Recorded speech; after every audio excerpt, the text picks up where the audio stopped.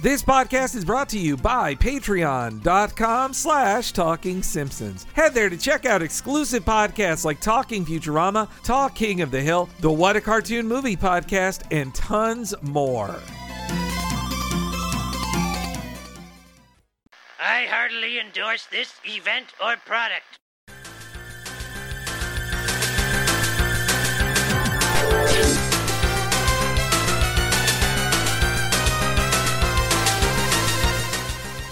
Ahoy hoy everybody, and welcome to Talking Simpsons, a public service show of limited appeal. I'm your host, the Rowdy Rabbi Bob Mackey, and this is our chronological exploration of The Simpsons. Who is here with me today, as always? Hey, it's Henry Gilbert, and I'll be in heaven still doing this show if I die tonight.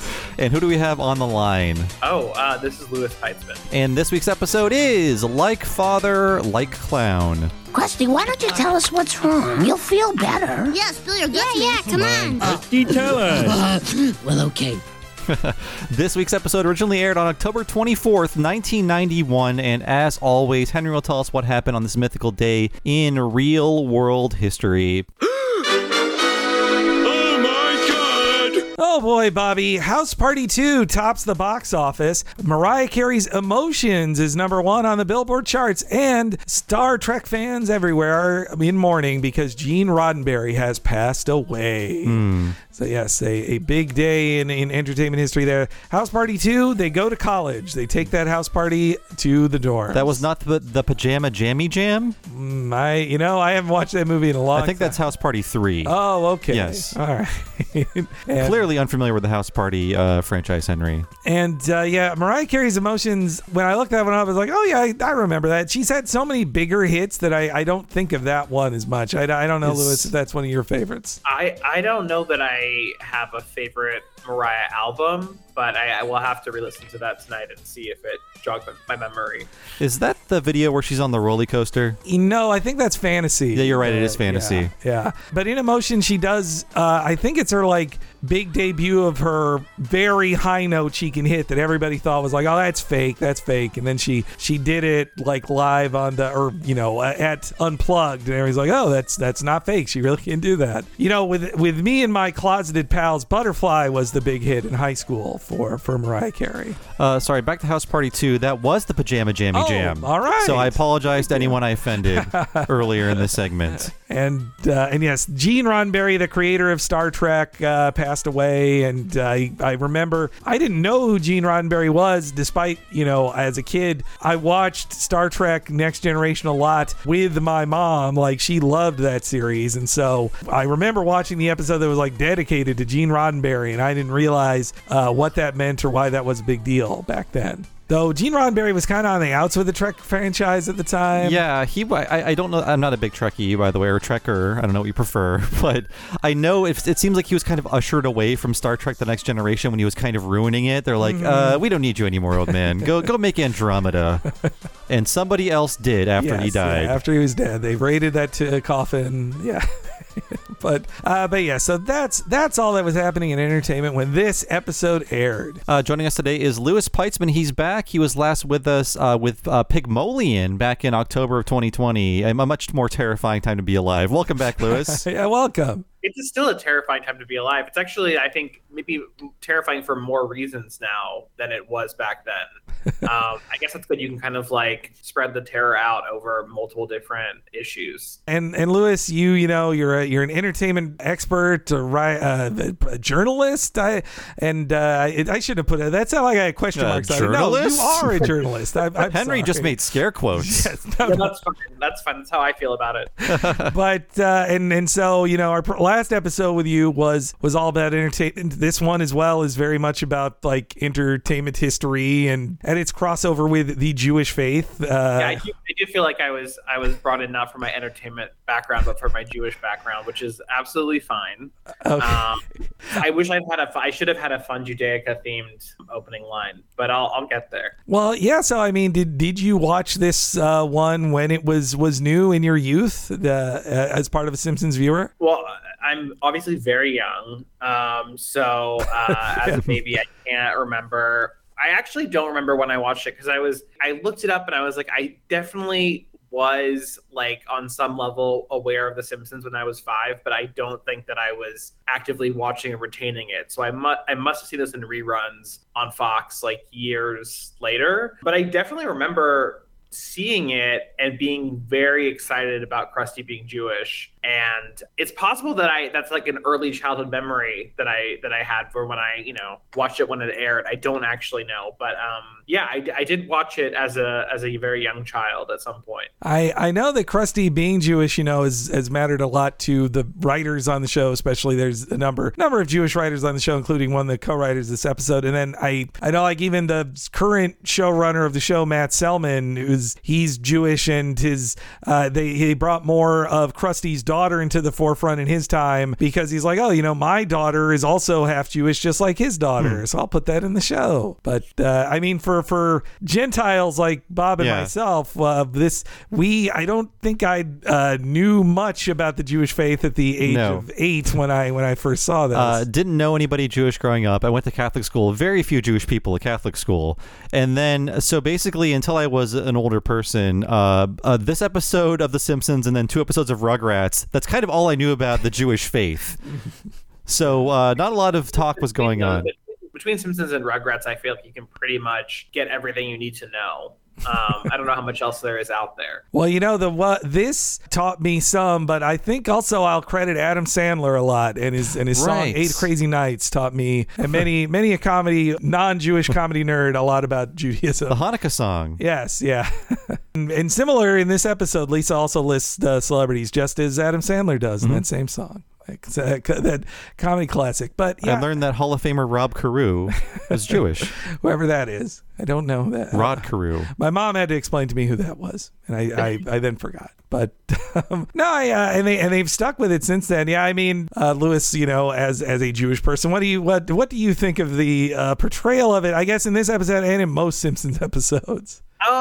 Yeah, I mean, I don't know. I don't think I gave it much thought at the time. Watching it now, it does seem a little like it's entry level, which is fine. It was, I don't know, there are some good jokes in there. I really like the Jewish entertainers bit, or the lack thereof. I've never seen The Jazz Singer, so I feel like I missed a lot of the cultural references there, but I know it exists, and I'm aware of Neil Diamond, who I believe was the jazz singer. And I do remember, I have a memory from Jewish day school. We were singing the Neil Diamond song "Coming to America," which I actually think is not called that, but that's what people know it as. It's just America. Anyway, the point is, I was like laughing. The lyrics were bad, and I was a bad little kid, or I don't remember. But anyway, the music teacher got really angry and made me copy the lyrics to the Neil Diamond song over and over again as my own little chalkboard gag. And it was, my mom was really angry about it because she was like, what a useless punishment.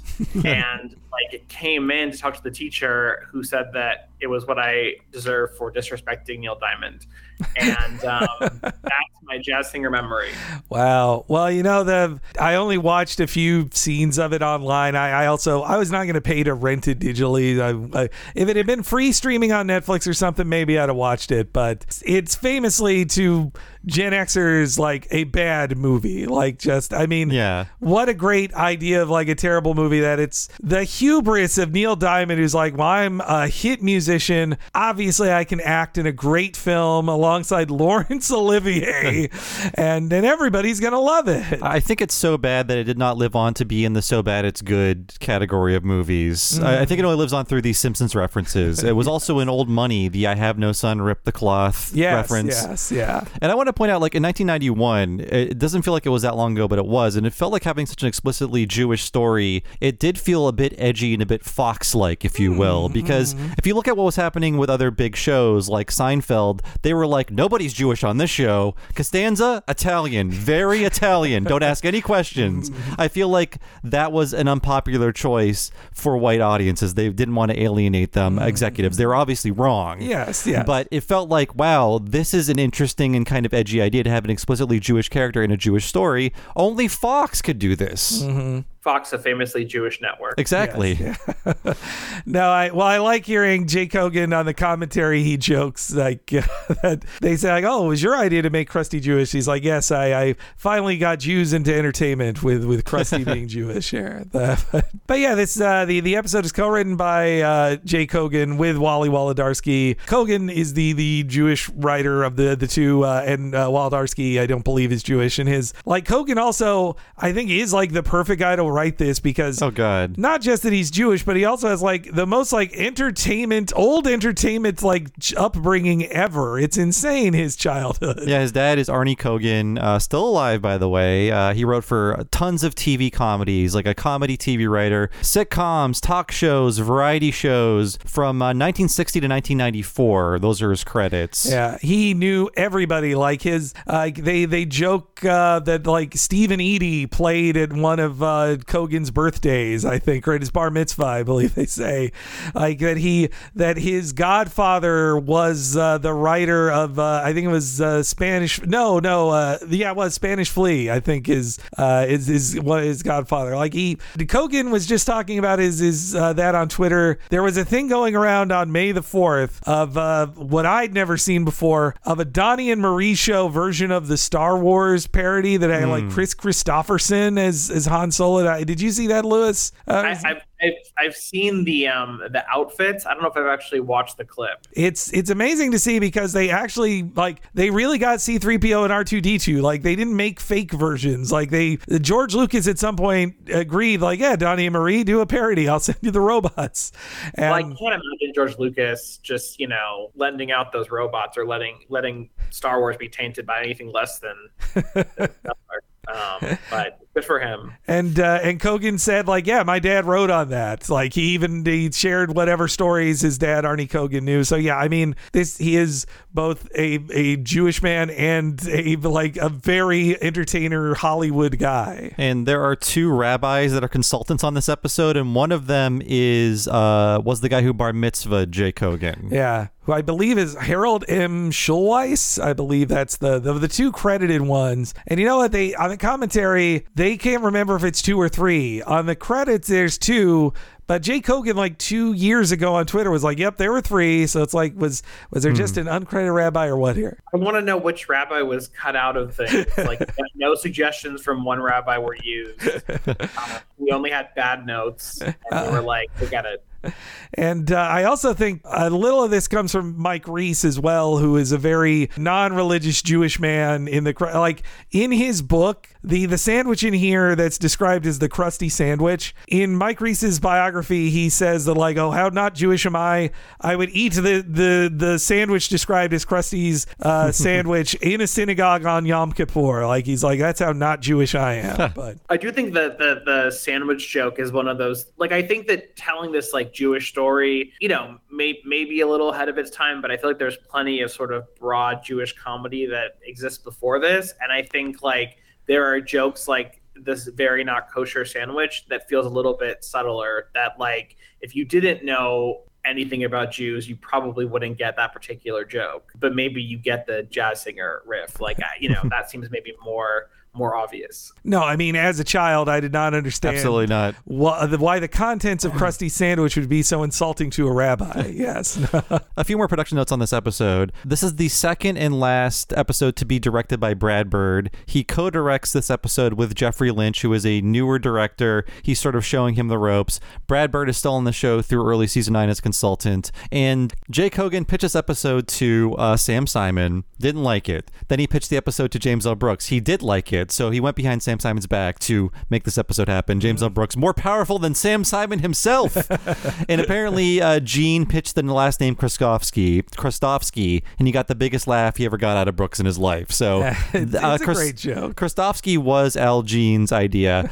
And one little story on the commentary I found out was that this blessed man, Jake Hogan, born into Hollywood fame and riches, not only does he get to have the great father Arnie Kogan, he also is the guy who got to fly around the world casting the international version of The Simpsons. He got to take all these international trips to like Japan and France and Germany and Italy to cast the foreign language dub voices.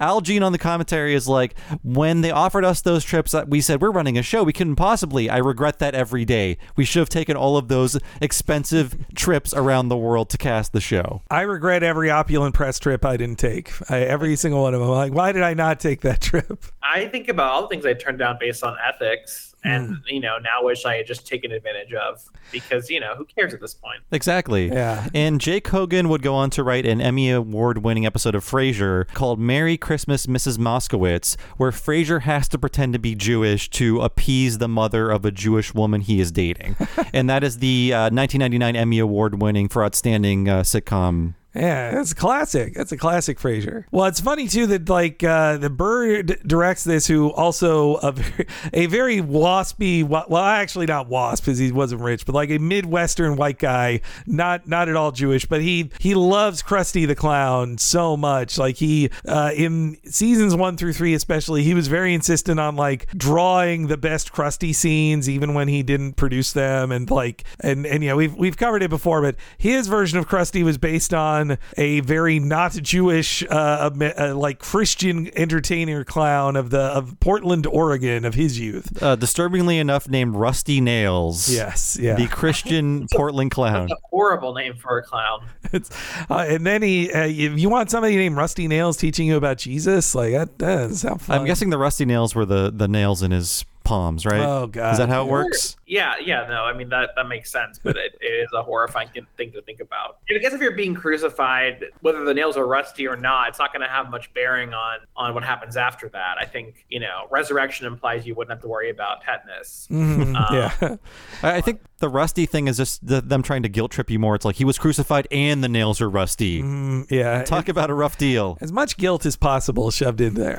And speaking of their trips too, I loved hearing that they like on their trip they got to Koken along with Dan Kessler. They just got to like fly to New York City, record with the guest star, and then go to the Holyfield Foreman fight that happened in Atlantic City. So if you want to know when this was recorded, at least with the guest star, it was around April 19th, 1991. That's when they flew out to New York City. So just to put it in time, I would have to assume that was at the Trump Casino. I would have to think that's where it was done. But okay, all right. Well, let's get in the episode itself then. So after a chalkboard about not finishing things, which I feel like that's the producers saying they're getting tired of writing chalkboard gags already. They've got doing them at that point in season 3. Never again. And so then the episode begins, and I think you see that Bird and Lynch really were ambitious with the animation on this one. Like Bird is on the commentary and he's talking about how like they had all these ambitions and you can only pull off so much on TV budget and TV schedule. But like, wow, this episode, the opening, like all the shots of like the final acts, like you see the acts from like his viewpoint and just the like shadows and everything. It looks amazing. Like it's and what a great like grab you at the start of the episode, that the episode starts at the end of an episode of the Krusty Show. It puts you on your back feet of like, wow, this is weird, and he almost kills Sideshow Mel on live television as well. It won't be the first time. Though in the other future times he won't even apologize, or he'll just move on with it. And I love the reaction shot of Bart and Lisa. Their hearty laughs as they see his unconscious body of Sideshow Mel there. We then see the introduction of all these recurring sidekicks as Krusty is doing a sign off. It's basically the SNL Goodnights is what he is doing, with even the music behind him, just like a G.E. Smith. I think Corporal Punishment will show up in the video game Krusty Super Funhouse, or Krusty's Funhouse if you're playing it on NES. But this unnamed clown doctor never appears again. Tina Ballerina, I think she might pop up a few more times, but I think since Krusty gets canceled. Yeah. But now Corporal Punishment, he was first seen in Itchy and Scratchy and Marge, but the other two, or the rest of his sidekicks, not seen before. And also, apparently, Donna Mills had been on the episode earlier. But of Knots Landing. And this is the one time I can tell this story, this Knots Landing related story. Knots Landing, it's this primetime soap opera. Who cares? 79 to 93. You didn't see it. But when I was living in Kent, Ohio, there was a daycare. The daycare was called Tots Landing. And I drove by it every day, and I thought, you need a better reference. I could punch this up for you. I also really don't like when kids are called tots. It bothers me. Yeah. I think that's a common daycare thing, though, and also I kind of admire a pun name for a daycare. I feel like there was some creativity there, even if you don't love the reference. And it gets funnier and funnier. By like 1996, everybody's like, what the hell is this? I have to say, because I was happy to see Corporal Punishment and Tina Ballerina, who are characters in the Simpsons mobile game Tapped Out, where I have spent too much of my time. Useless thing to do with your money, real money or in-game money, is to buy all these characters so you can like make Tina Ballerina and Corporal Punishment do things, which is supposed to be gratifying in some way. There are other characters too. Those just stood out to me because I kind of forgot where they first came from. No, I thankfully out of all of the phone scams I've given money to, and I've spent money on a lot of them. I never got into. I knew it would get me too hard if I gave it even an inch. So I was like, I can't install it. It's the Frankiac you pay for. Yeah, it's the worst, and I did quit for a while, and then it sucked me back in. But it was during COVID that I was like, I need something to do on my phone that will take me away from the pandemic. And that's how I justify spending real money on a stupid little mobile game. And Krusty's song here, I never appreciated what a great bad song it is until really watching closely here, just saying like, we've had lots and lots and lots and lots of fun, and now the time has come to go. Yeah, there's no more rhyming. I guess the rhyme comes after, but it just the song kind of falls apart at that point. Just so I also he rhymes fun with cum, which I was. Where are you going with this? No, I was just saying that's an imperfect. Yeah, but and then God, it made me laugh even more this time, and then that his song gets so dark of saying like, oh yeah, and if I'm dead in my bed tomorrow, I'll be in heaven still doing this show. Well, we've learned earlier in The Simpsons that the show opens with, what would you do if it went off the air? We'd kill ourselves. Yes, that's right. Yeah. Having children scream, we'll kill ourselves was pretty good. And also, though, if you're wondering why Krusty the Clown is tugging on his earlobe, that's a reference to Carol Burnett, who did that at the end of her shows. Always, I guess, still does. If you saw her live, she probably still does it. It was her way of, it was her tribute to her grandmother. It was when her grandmother would be watching the show and she'd see her tug on her earlobe that said, I love you, Grandma, which apparently her grandma was, her parents, bad divorce, alcohol problems. She had a tough childhood, but her grandma was always there for her. So it was a very, very sweet story about Carol Burnett's grandma. But who sadly passed away during the production of the grandma died before the Carol Burnett show was over, unfortunately. But she still kept doing it. Can we do a bit more Krusty lore? Yes. Okay. Yeah. So a bit more Krusty lore. I forget if we talked about it on this podcast before, but this was on the commentary, so I wanted to bring it up here. Dan Castellaneta talks about it, of course. They're talking about the origins of Krusty. It's a Krusty-based episode. We got Rusty Nails, the Portland clown, but the voice of Krusty is based on Dan Castellaneta's local bozo, Bob Bell, who apparently, because Henry could see WGN programming where he lived, that was also Krusty's bozo. Yeah. I had no bozo. Well, so I had WGN on my family's cable. It's also how there were super stations. There was like TBS first, which gave you Atlanta-based stuff, and then there was WGN, which gave you Chicago stuff. And so yeah, I got to see. I watched Bozo on there. I never particularly loved Bozo, but I did love the Grand Prize game and the cartoons he showed around him. But before, I was more into the Bozo that followed Bob Bell after Bob Bell's retirement. But the Cookie the Clown was still there. But yeah, Bob, you have quite a clip of this old Bozo. This here. wheezing clown talking about a video game. Yeah, that's it. Here, I'll play it. We're playing Bozo's TV Pow game, and we're going to be playing it right here at the circus, and everybody at home will have a chance to participate, too.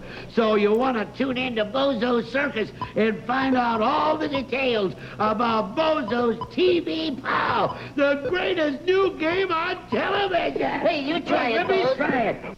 So yeah, that's where Dan got the voice. This horrible TV clown. And he's like taking these big like cancerous gasps between sentences. It's rough. It's rough. You can really hear the vocal damage of probably decades of clownery. But it's really unsettling. I mean, my question with clowns is the obvious one of like, who is this for? Because it seems like everyone is somewhat put off by clowns. But watching The Simpsons and watching this episode and thinking about Bart and Lisa's ages and the ages of the kids in that audience and sort of like, who is Krusty for based on the show he's doing and the guests he gets apparently, it's a fascinating question. Obviously, it sort of changes depending on what the plot necessitates. But yeah, I don't know who Bozo is for, and I certainly don't know who Krusty was for. I was kind of startled by hearing that clown voice because the only clown I knew was like Ronald McDonald. He's like, I got hamburgers, everybody. It was a normal voice. And some clowns are like this. I'm a clown. Goop, goop, goop. But this clown's like, hey kids, it's me. We're gonna play a video game. Yeah. That's more like Beavis, actually. It sounds like Beetlejuice a little bit. Beavis, yeah, for sure. Have you seen that Beetlejuice Broadway show, Lewis? Yeah. Does he really do that voice the whole show? Yeah. I know it's a joke in the song, or at least I saw a performance on, like, I think the Tonys where he said, like, no, I really do this voice all night. But I was like, really? Really? He really does it. He really does it. Yeah. No, I know the actor, and we've discussed how he does it without destroying his voice, which you would think it would do 8 shows a week, but he's still doing it. That's amazing. Wow, just by doing the fake Krusty, I'm a little raspy now. Yes, yeah. Well, I guess I'm not even trying because I can't wake up tomorrow with a slightly sore throat and take another COVID test. It's just not gonna. See, this is why we're not Broadway stars. This guy, those are the people that can pull it off. But the only reason I'm not a Broadway star, in fact. It's just funny to think that, like, this is the tail end of clowns because one of the people on the show still had Bozo access. Yes, yeah. And thank God it's not happening anymore. Well, I get why the kids watched that and also like the Howdy Doody show and all that, because really you just wanted to see cartoons, but they couldn't produce enough cartoons to fill a whole hour of TV. So you just got to have your local clown host those cartoons and be like, all right, we've got 10 minutes of cartoons and then 10 minutes of me telling you that Popeye's about to be on. Now they have so many cartoons, you're not going to waste time with some human telling kids to watch a cartoon. I showed you who my Bozo was. It was a 28-year-old woman named Liz with a harsh Cleveland accent. That's right. Yes, just Liz, a woman. It's basically like your cute babysitter. Exactly. That's what she was. Yes. If you grew up with Liz, DM me. I feel like all I grew up with was Pee-wee, and I always was more interested in the Playhouse than the cartoons. Mm-hmm. Yeah, no, I did because he intentionally play the king of cartoons would bring shitty, bad, public domain cartoons. Yeah. Right. They wouldn't even show you the whole thing, and I think the fanfare and the song about the king of cartoons lasted longer than the cartoon. That might have been the joke. That might have. The joke, yeah.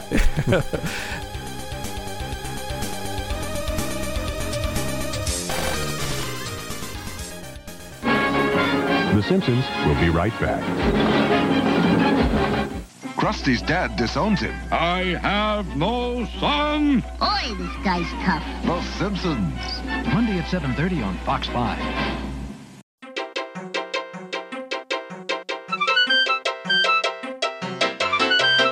Hello, everybody, and welcome to The Break, whether you're a jazz singer or not. It's Henry Gilbert saying thanks again to our big guest this week, Lewis Peitzman. Always awesome to have him back on, and we really appreciated the insight he gave us into this episode. Please follow him on Twitter and keep up with all the cool stuff he's doing. Also, if you enjoy this podcast, you should know that it's only possible thanks to the support of Patreon subscribers like you who sign up at patreon.com/TalkingSimpsons. Subscribers there get me and Bob Bob doing this as our full-time job. And they also get every episode of Talking Simpsons a week ahead of time and ad-free. You can hear next week's episode right now if you signed up. And you also get a giant back catalog of exclusive podcasts like our monthly Talking Futurama and Talk King of the Hill podcast, where we talk about a new episode of each of those series, King of the Hill or Futurama, once a month. And you get a giant back catalog of over 100 exclusive miniseries as well when you sign up. 5 whole years worth of it, of us covering The Critic, Mission Hill, Batman the Animated Series, in addition to Futurama and King of the Hill. Check it all out at patreon.com/Talking Simpsons.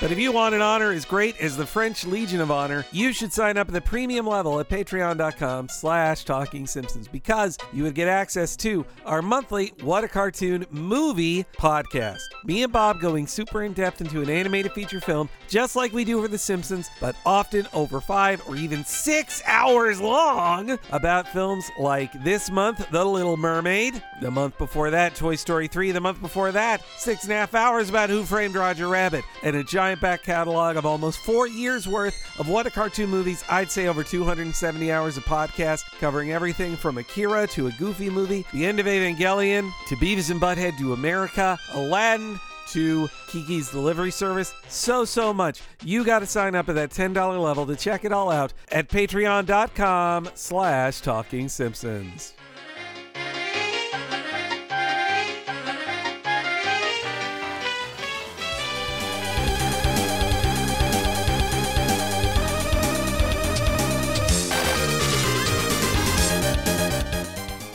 But you're right, Liz. This sometimes Krusty becomes like a Carson parody. Here it's an SNL parody of them just doing the good nights, and then the show's over. Krusty heads off, and this is so much about entertainment. Of like, I wonder what specific celebrities they were about. Of like, oh yeah, when the camera's off, the clown isn't funny, and they're just like a sad, needy person who gambles and smokes all the time.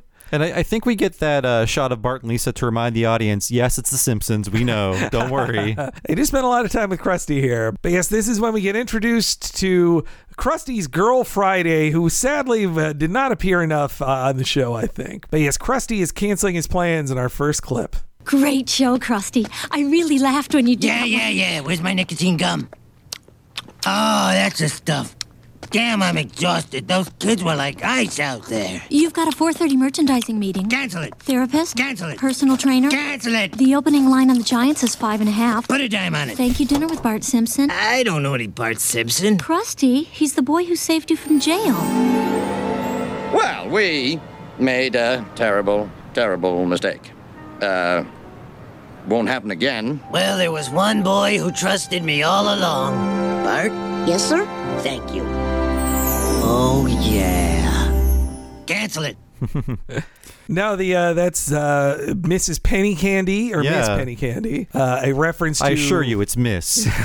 A reference to Money Penny, the constant secretary of James Bond, or I guess M's secretary. And it's again, as a kid, I didn't know nothing about James Bond. Again, I think my mom had to explain to me, no, it's a reference to Money Penny. That's the joke. But she only appears one other time with like speaking lines in the series. It's a dynamic that I wish had been around longer, but I think Krusty can't have anyone around him to make him behave better because he can't be as funny. It's true. I see that. And if you look very closely, there's a big clue to where this story is going, because the star on Krusty's door is a Star of David. Ah, yes, yeah. I wanted to know, as people who are better versed in The Simpsons than I am, or have done this chronological journey, when do they drop the bit of Krusty not remembering who Bart is? Because I feel like at some point that stopped happening. I think by the Bill and Josh, I think 7 or so, because the last one I can remember is in Bart Gets Famous. That's it, yeah. Krusty is like, what have you done for me lately? Yeah, I got you that sandwich. It's so similar to Homer and Burns that maybe they're like, why keep doing this with Krusty? But I mean, it works so well for plot purposes. If Krusty remembers Bart too much, it's like, oh, Bart's friends with the most famous guy in Springfield, or this basically like an old style. So Krusty owns his own studio. Like he's like Lucille Ball in that way. Yeah. And this episode, it reminded me that they're getting more confident in season 3. And then season 3 has at least 3 sequel episodes. There's this, there's Black Widower, and there's Brother, Can You Spare 2 Dimes? They're confident enough to say, like, you want to know more about these characters, don't you? Yeah. I also love his walk. It's kind of a Aaron Sorkin-esque walk and talk we got here. The camera's not dynamic Aaron enough. Sorkin was inspired by he saw this episode and he was like, I gotta do that. And I also really noticed that because Dan Castellaneta has to act a lot more as Krusty, he's not in the Jebediah's head that we heard in season 1. It was like a much rougher. It was actually closer to the bozo that we heard. He has calmed it down. I love that he's like, for these children, he still is acting like a tired road comic. Like the kids were like ice out there, and also he's canceling everything except for gambling because again, the Simpsons writers very into gambling on football at this time. We'll see that in like 3 or 4 episodes, right? Yep. Yeah.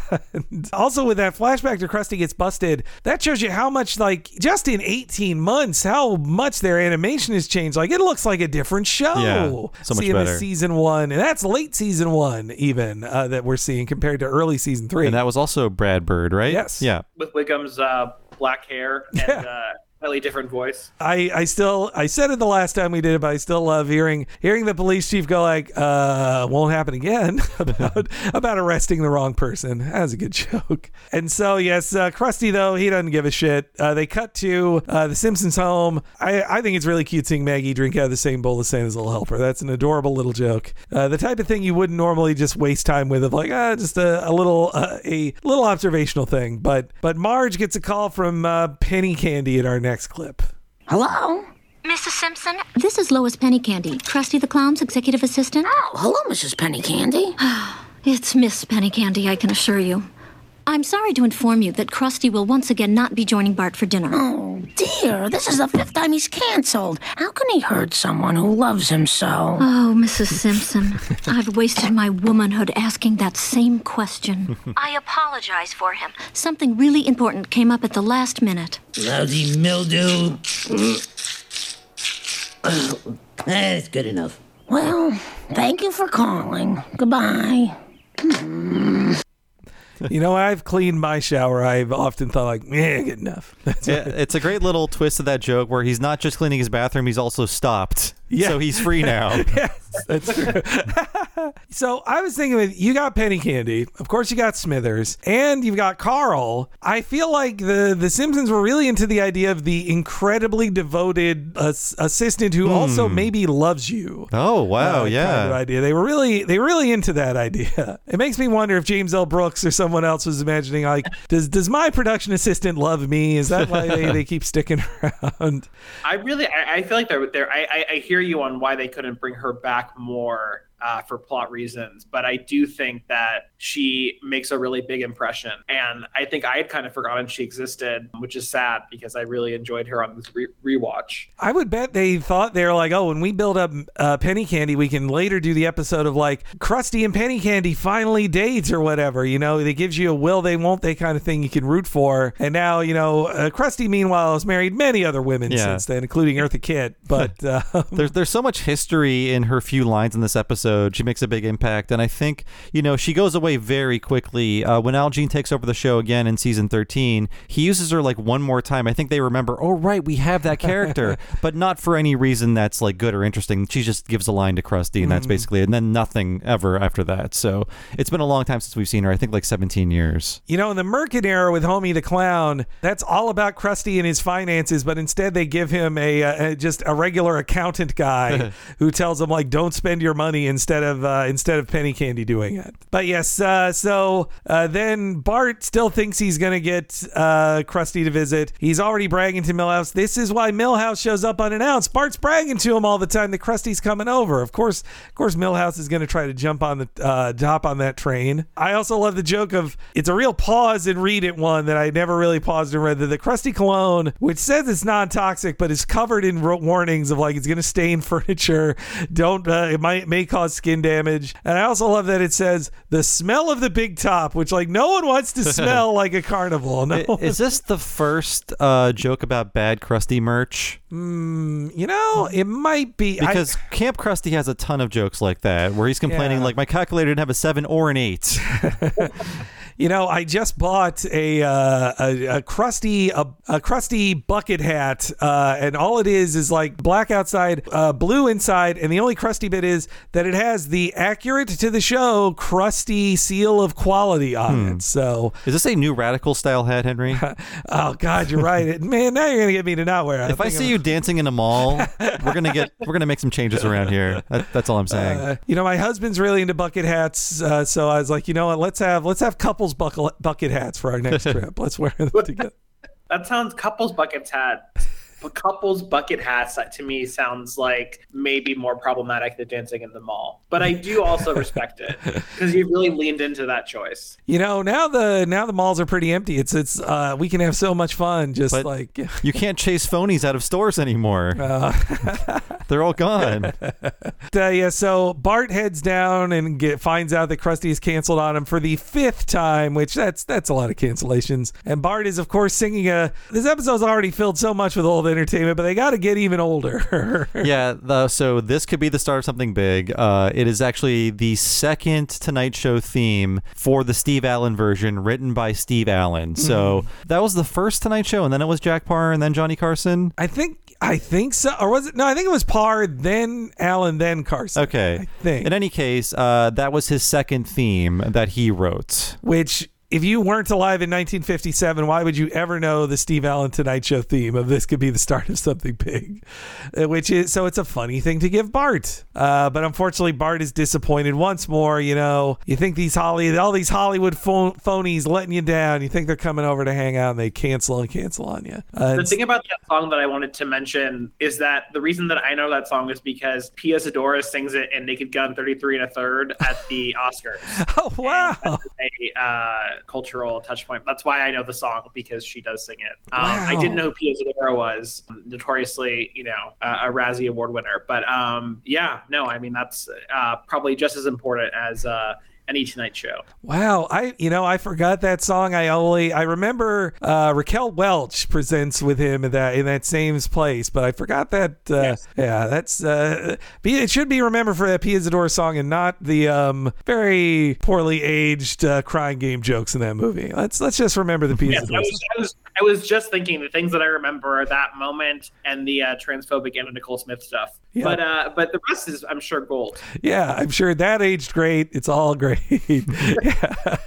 So Bart becomes jaded by this news. He, I think it's very realistic that Bart's like, I've finally been let down and nothing in life matters. Though it also is talking about things that feel like a season 1 sequel. Bart sitting down and writing a letter. That is what they did a million times in season 1. Yeah, a character writing a letter. At least they cut away to someone reading it. Yeah. They had advanced their technique that far. It's not like, let's sit with the character the entire time as they write it. 40 seconds of it. Let's do it. It's a nice match cut to Krusty reading the letter. I believe it's like the letter goes into his hands or something. It's like fade from one letter to the other. Oh, it's to Penny Candy reading it. Okay, and then she to Penny takes Candy. It to him. Yeah. And of course, Krusty is very busy in this moment. I always suspected that nothing in life mattered. Now I know for sure. Get bent, Bart Simpson. Ooh, sex chat. You've reached the party line. In a moment, you'll be connected to a hot party with some of the world's most beautiful women. Now, let's join the party. Hello? Hello? Are there any women here? Hello? Are you a beautiful woman? Do I sound like a beautiful woman? This is not as hot a party as I had anticipated. Read this.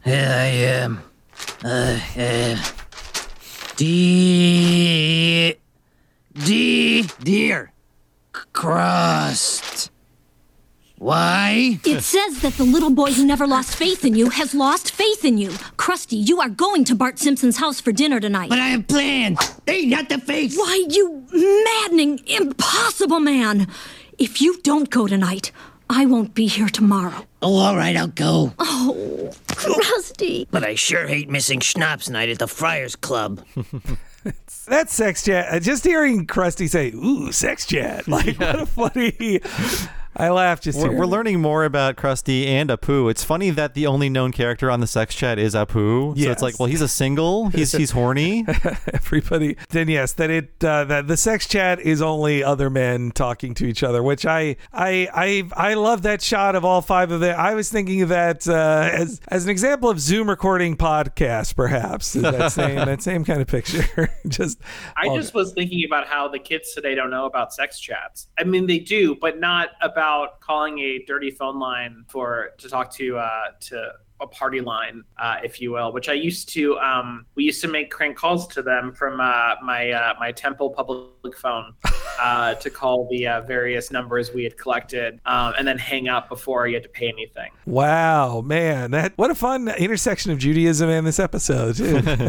Yeah, I was like, that's a good way to bring it back to Judaism. But they were so expensive. It was like really expensive. I know there have been other hotlines on The Simpsons, the Corey hotline, and I'm sure there are others that work, but they were real and very expensive. You know, today's online sex chat is really a buyer's market. It's much better for the consumer. It really is. Yeah. It's the only place. If you do a sex chat now, you can actually, there's a camera, so you know you're actually talking to a real person versus paying to hang out with a bunch of horny men. Mm-hmm. Which is fine for many of us, but maybe not what Krusty was looking for. Sex chat is the only place where consumer rights got better for all of us.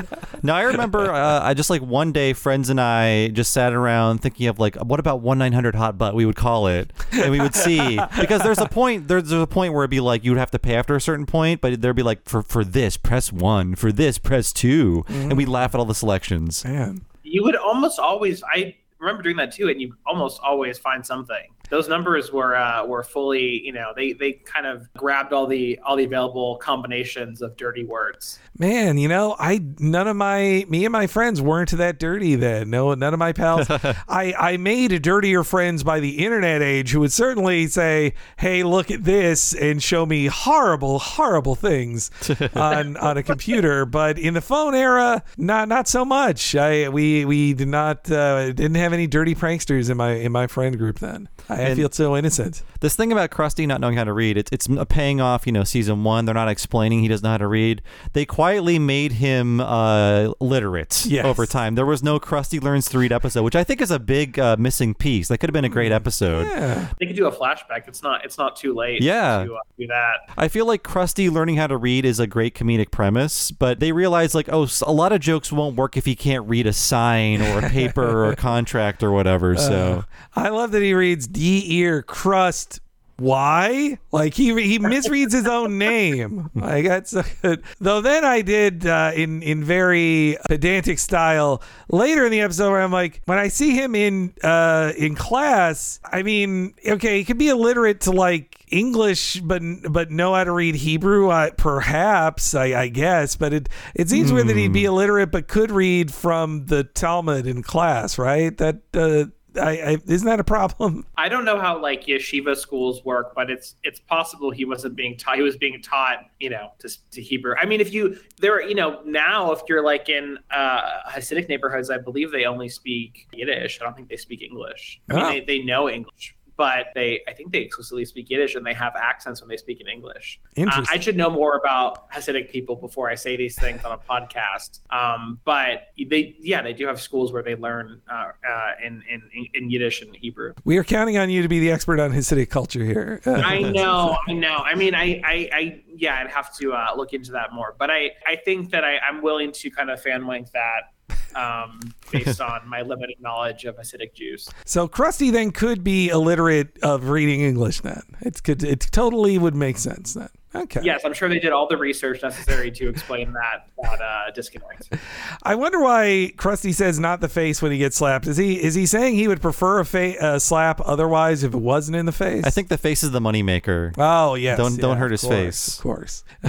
So, but yeah, I love the design on the card of Sex Chat too. I just wanted to say that. Just such a great, just gross design on it. But yeah, also Brad Bird and Jeffrey Lynch, they're posing on this is so so great. Like, Krusty is taller than her normally, but for this scene, it works so much better that he is sat down and she's towering over him, and as she's chewing him out and letting him know he's got to do it, like, or that she's going to quit. Like, the posing on it is so great as she talks him into it. And so he agrees he's going to go, even though he's going to miss Schnapps night at the Friars, which it sounds a bunch of old friars drunk on schnapps specifically. That's what a fun vision.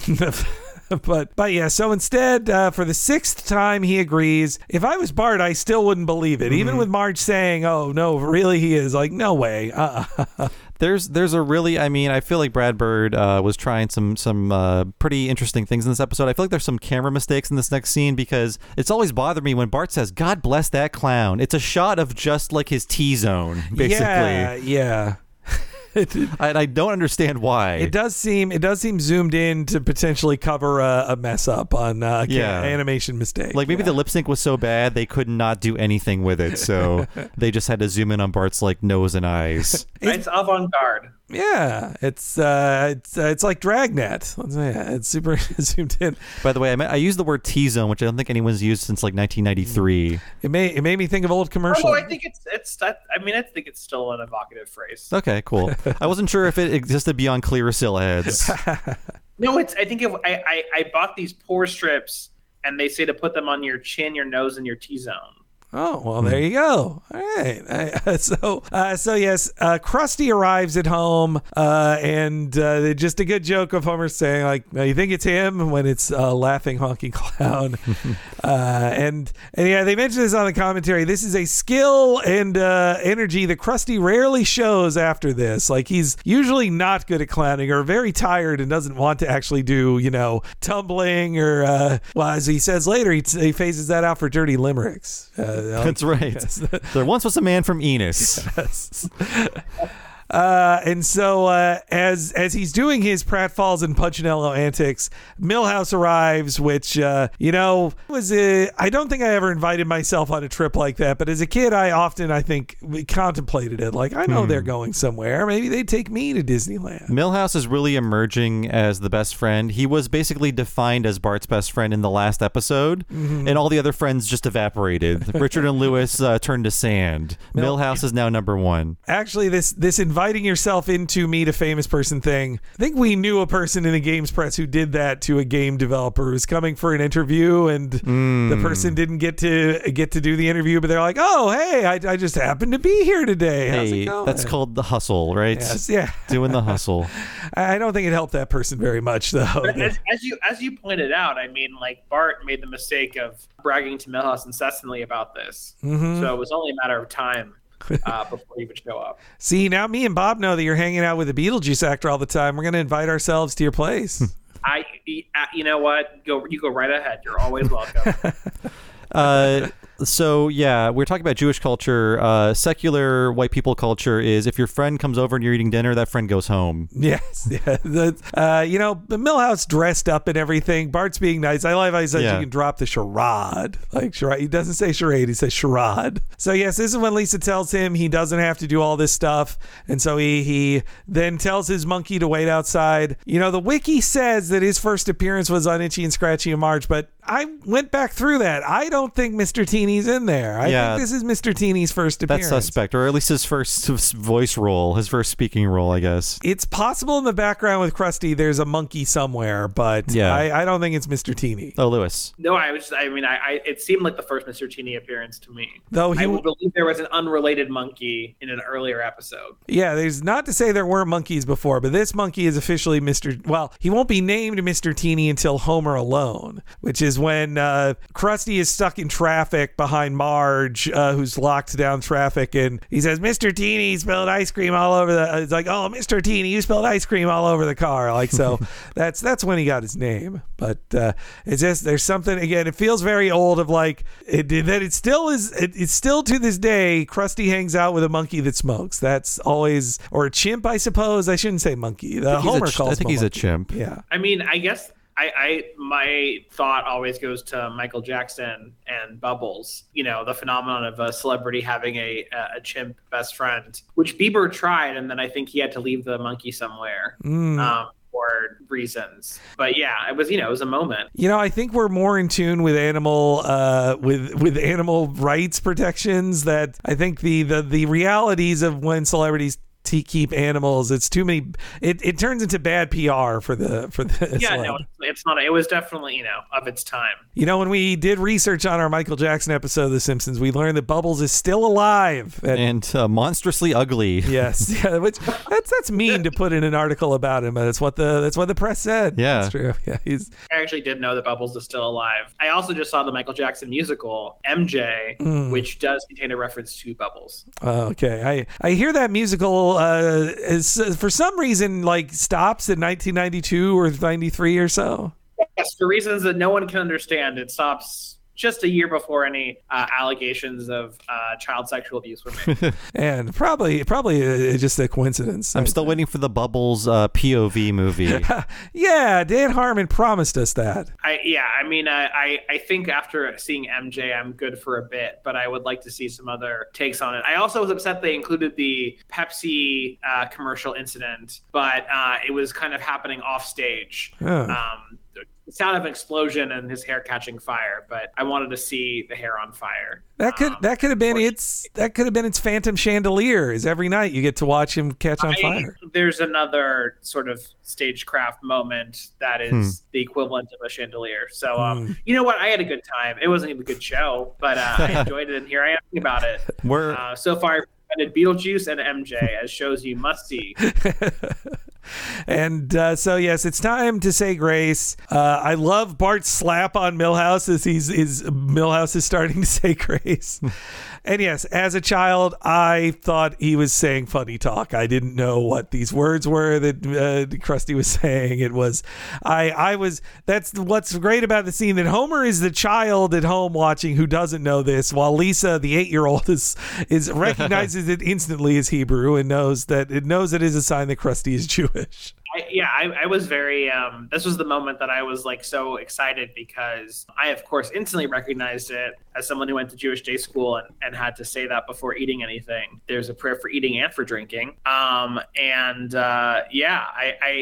really wish I could remember exactly when I saw this, but I remember being pleasantly surprised by it. And I wonder if that was because I wasn't seeing a ton of Jewish characters on the shows that I was watching, because I certainly was surrounded by Jews. Mm-hmm. So I didn't know until later in life that not everyone was Jewish, as someone who grew up in a Jewish neighborhood and went to Jewish day school. But certainly, seeing it on TV was still exciting. I should say in my youth, I grew up in the South, and yes, I did not know any Jewish kids, or at least if there were kids in class who were Jewish, I didn't know that to be a fact. And I later, one of my best friends when I started in the games press, she was Jewish and also grew up in the South in Texas, and she talked about yes, there's a reason Jews in Texas don't talk as much about as being Jewish in the South. It's because they'll be treated pretty shittily the more they talk about it. So that was my understanding of the plight of a lot of Jews in southern areas like where I grew up, which is unfortunate. Well, my connection with this scene is that I recognize Milhouse's grace because we had to say it before lunch at school every day, and it was said with the cadence of "I pledge allegiance to the flag." It was like, "Bless us, O Lord, with these our gifts." We were just going through the motions so we could finally eat our Dunkaroos or whatever. So I was like, "Hey, I've never heard this prayer on TV before." Krusty's bringing a lot of energy to his prayer. Yeah, it's true. Yeah. Milhouse he's trying to soup it up a bit. Oh yeah, he's performing for company for sure. But as Krusty says a prayer before eating, the waterworks come. Who wants to say grace? Why don't we let our guests do it? Bless us, O Lord. Hey, Krusty, would you do the honors? Well, all right. I'm a little rusty, but I'll try. Baruch atah Adonai, Eloheinu melech haolam, hamotzi lechem min haaretz. Oh, he's talking funny talk. No, Dad, that's Hebrew. Krusty must be Jewish. A Jewish entertainer? Get out of here. Dad, there are many prominent Jewish entertainers, including Lauren Bacall, Dinah Shore, William Shatner, and Mel Brooks. Mel Brooks is Jewish? Krusty, are you all right? Yes, it's just that saying the bracha brings back a lot of painful memories. The old days. My father. Hey, Krusty, you gonna finish that meatloaf or what? That was some real recycled animation there of Homer asking about the meatloaf. Like, I think they didn't want to just leave it on Krusty crying. I'd have just left it on his crying, I think. It's more powerful that way. But yeah, poor Krusty just sobbing. A new level of stupidness to Homer here, that he does not know that Mel Brooks is Jewish. That he's like, Mel, of all people, Mel Brooks is Jewish? What? He'll meet him in about 4 years, right? That's right. 3 years. Yeah. I thought that was a great bit, and I think that the biggest laughs for me rewatching this were the Mel Brooks joke, and also Homer's, as you mentioned earlier. Do you think that's him when Krusty arrives at the door, making clown sounds? I think were like really, really great Homer moments. You know, probably I learned a lot about Judaism from watching Mel Brooks films as well as a kid. I saw Spaceballs 167 times, and it taught me a lot. You know, see, again, as a little, the first, until teen years, the joke about her original nose, or that she doesn't look Drewish, like those jokes flew right over the old head there. Yeah. But anywho, so all right, they come back from commercial. I also love Lisa's line of like, poor Krusty, he's a black velvet painting come to life. Like, Lisa has a lot of little funny asides in this. Same with her like pratfalls and Punchinello antics. Like this is as illiterate as Lisa gets in her references here. And so Krusty is pushed to tell his story, where he takes us back to the old neighborhood of his youth in our next clip. First of all, my real name isn't Krusty the Clown. It's Herschel Kristofsky. My father was a rabbi. His father was a rabbi. His father's father... Well, you get the idea. My father was the most respected man in the Lower East Side of Springfield. People would come from miles around to ask his advice. Reb Kristofsky, should I finish college? Yes, no one is poor except he who lacks knowledge. Rabbi, should I have another child? Yes, another child would be a blessing on your house. Rabbi, should I buy a Chrysler? Could you rephrase that as an ethical question? Is it right to buy a Chrysler? Oh, yes. For great is the car with power steering and Dynaflow suspension. Papa, when I grow up, can I be a clown? No, clown is not a respected member of the community. I want to make people laugh. Herschel, life is not fun. Life is serious. Seltzer is for drinking, not for spraying. Fryers for noshing, not for throwing. Papa, get But nothing. Do as I say, or you'll get such a zits that you won't even know what hit you. Apparently, Zetz is Yiddish for hitting or a hit. I suppose that's what Google. All these things are Google translations for me, but that's what it says. What Zetz mean? I think that's probably accurate. And but yes, that's the big guest star, Jackie Mason. Yes, born Yakov Moshe Maza in Sheboygan. That's a lot of funny words, right? But he died last year at the age of 93. Last year, 2021. So a fairly recent passing, Jackie Mason. Yeah, it's so crazy with Jackie Mason. He was like the inverse. I have so many celebrities where I'm like, oh, I forgot they died kind of thing. But for him, it was the opposite. Over and over again, probably for like a decade, I was like, Jackie Mason, R.I.P. Like, no, he's not dead. He's still, he lived to 93. Maybe it was like Henny Youngman died. And I was like, oh, that's, I just put them together. He played violin too, right? Yeah. Comedically. I think Jackie Mason's, his vitriol kept him alive for a long time. Just his meanness and misanthropy. That'll take you to a ripe old age. And he appeared at least 3 other times as this character. Dan would play him a few times, but they did kill him off in, I believe, 2015 or something like that. Yeah, season 26. They considered killing him off in 2008. Then they in his appearance before that, but they decided not to. I remember when Hyman Kristofsky passed away on the show, they advertised it with one of those ads that was like, this week someone dies on The Simpsons, a beloved character. Had a bunch of heads of all these major characters, and then down in the corner was Rabbi Kristofsky, and I was like, all right, I know who's dying here. He was never popular. It was the season premiere, right? I think so, yeah. Premiere, and I remember those ads, and I feel like it was somehow like people thought Krusty was going to die, or it was so there was some sort of like there was a vibe, or maybe that was part of the ad campaign. I don't remember, but the feeling was that Krusty was going to die. I learned a ton about Jackie Mason by doing research about him, including the fact that his career was incredibly derailed in the 60s because he pissed off Ed Sullivan. He was doing a spot on Ed Sullivan, and the urban legend is that he flipped Ed Sullivan off, and that aired on TV. That's not what happened. Yeah. Ed Sullivan gave him the 2-minute signal, like you have 2 more minutes, and Jackie Mason was like kind of doing a mocking gesture back at him. Ed Sullivan was so vindictive he did not let him back on the show, and Jackie Mason blames that for derailing his career in the 60s. Wow. So man. it's one of those urban legends, like the one about how the kids show host said that'll hold those little SOBs. It didn't actually happen. Wow. Okay, man. That's so funny. That's why well, they mentioned on the commentary that like Jackie Mason trained as a rabbi, and that he then instead decided to go into comedy instead. And so it's funny. Well, a great casting then to play a rabbi who hates entertainment. Yeah. And at this point in his career, I think starting in the 80s, he was getting a lot of acclaim for doing these one-man shows. So this got him a second Emmy, this performance. His first Emmy was for the one-man show, The World According to Me. So yeah, he was doing these big one-man shows on Broadway. I think he was doing them up until 2010, I believe. Like wow. the late aughts, probably. He was the Billy Crystal of his day. Speaking of Billy Crystal, Mr. Saturday Night now on Broadway, starring Billy Crystal. Ooh, man. I had to mention the third Broadway show. Not really a Jackie Mason fan in any way, really, but I do appreciate his performance here. I think his shtick works for the character. Sort of like how I don't really get Rodney Dangerfield, but I didn't mind him on The Simpsons. Sometimes when it was animated, it just goes down easier. One last thing, because Gilbert Gottfried just left us, by the way, and his podcast was a great source of information about old Hollywood and old TV.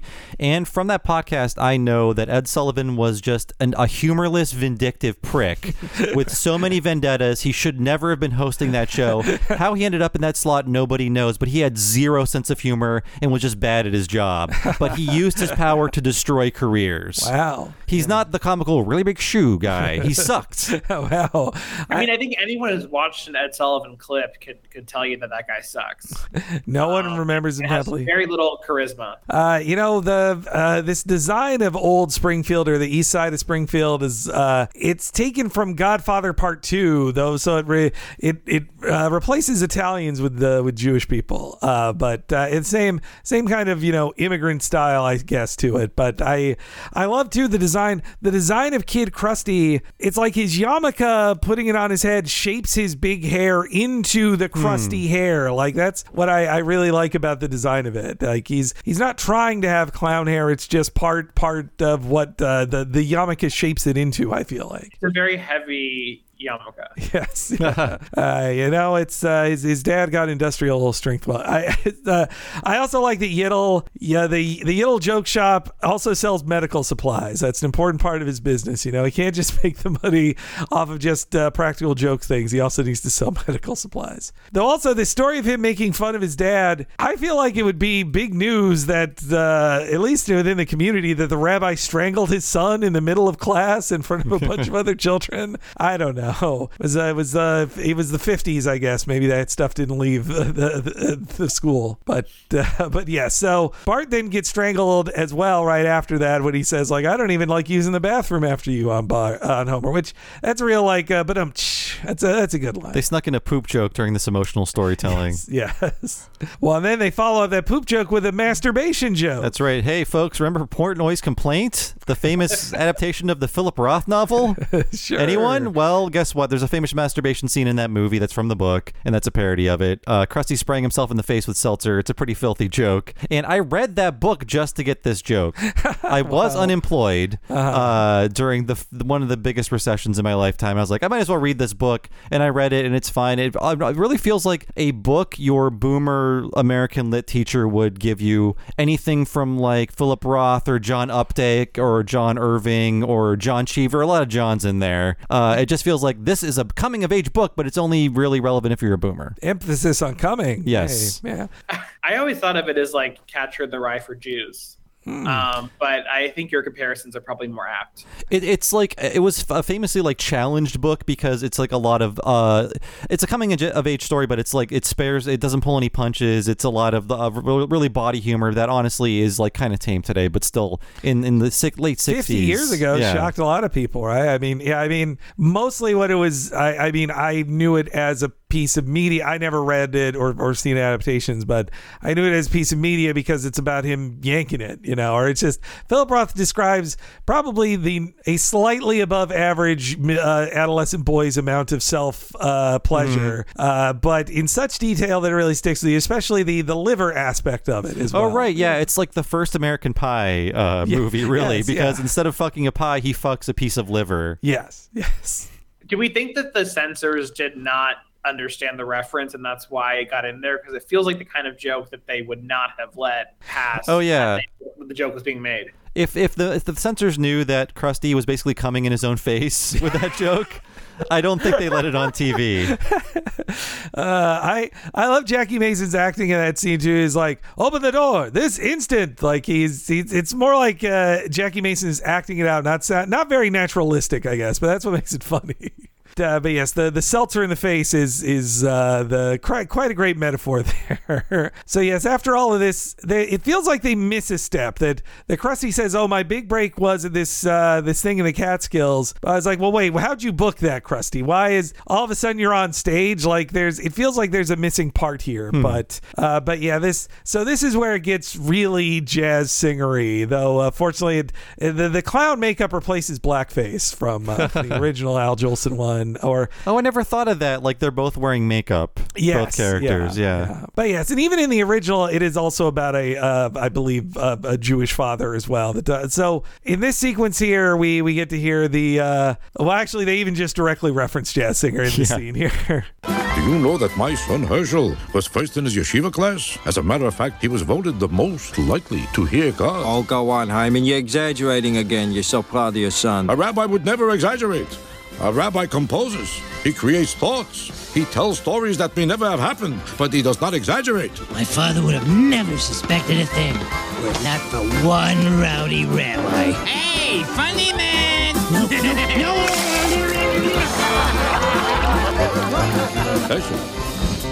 Herschel, oy vey's mir.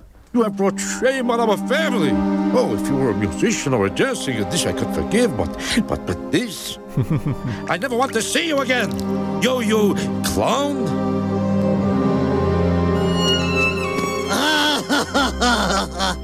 And I haven't seen my father since. That is so sad. Krusty, do you think about your father a lot? All the time. Except when I'm at the track, then it's all business.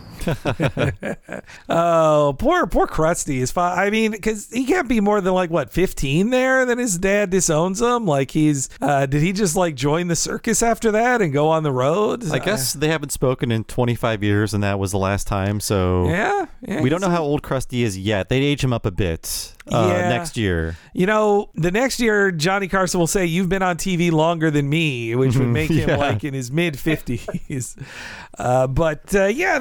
It's a sad scene, but yes, it's also funny that he literally says, "If you were an entertainer or a jazz singer, this I could forgive, but a clown," just to get right. I didn't watch the Neil Diamond Jazz Singer before this, but I did watch the trailer. Is so funny because they just talk up Neil Diamond so much, and he's they're saying oh, the greatest singer who sold 50 million albums is going to be this great actor, and every scene they show is he is so bad at acting. He's just looking right at the camera I'd never do anything to hurt my father, but I gotta get to LA. And I think the original is only known for being the first feature-length talkie. Well, yeah. And that's basically it. No one's sitting down to watch it, Mm-hmm. I mean, and now it's very culturally, it was honestly 40 years ago. People were like, "Wow, the Al Jolson jazz singer. This looks really bad. Wow, isn't it horrible?" There's a shocking amount of blackface in lots of movies from that era, including ones that have stayed kind of as classics, but with an asterisk. Yeah, it's I think Holiday Inn, right? Or is it or is it White Christmas? One of those two has. Maybe both of those movies have blackface in them. You know, I just rewatched Singing in the Rain. They talk a lot about the jazz singer, but not once does anyone dip into the shoe polish in that movie. That's good. No, I mean, but in the big story in the Neil Diamond Jazz Singer is that he was a terrible actor, that they couldn't get him to act, and that they then fired the director and had to hire a second one on it, and that also Laurence Olivier just did it entirely for the money, and his agreement was I will not do 1 second of promotion for this. I mean, the character saying "I have no son" and tearing his sleeve, that is the Laurence Olivier version that gets referenced including in this episode. And on the commentary, you can hear Brad Bird bemoan the fact that this scene didn't transition correctly, because he wanted the closing spotlight. He wanted that scene to fade into the Simpsons kitchen table, and when the spotlight completely closes, the light snuffs out on the table in front of Krusty.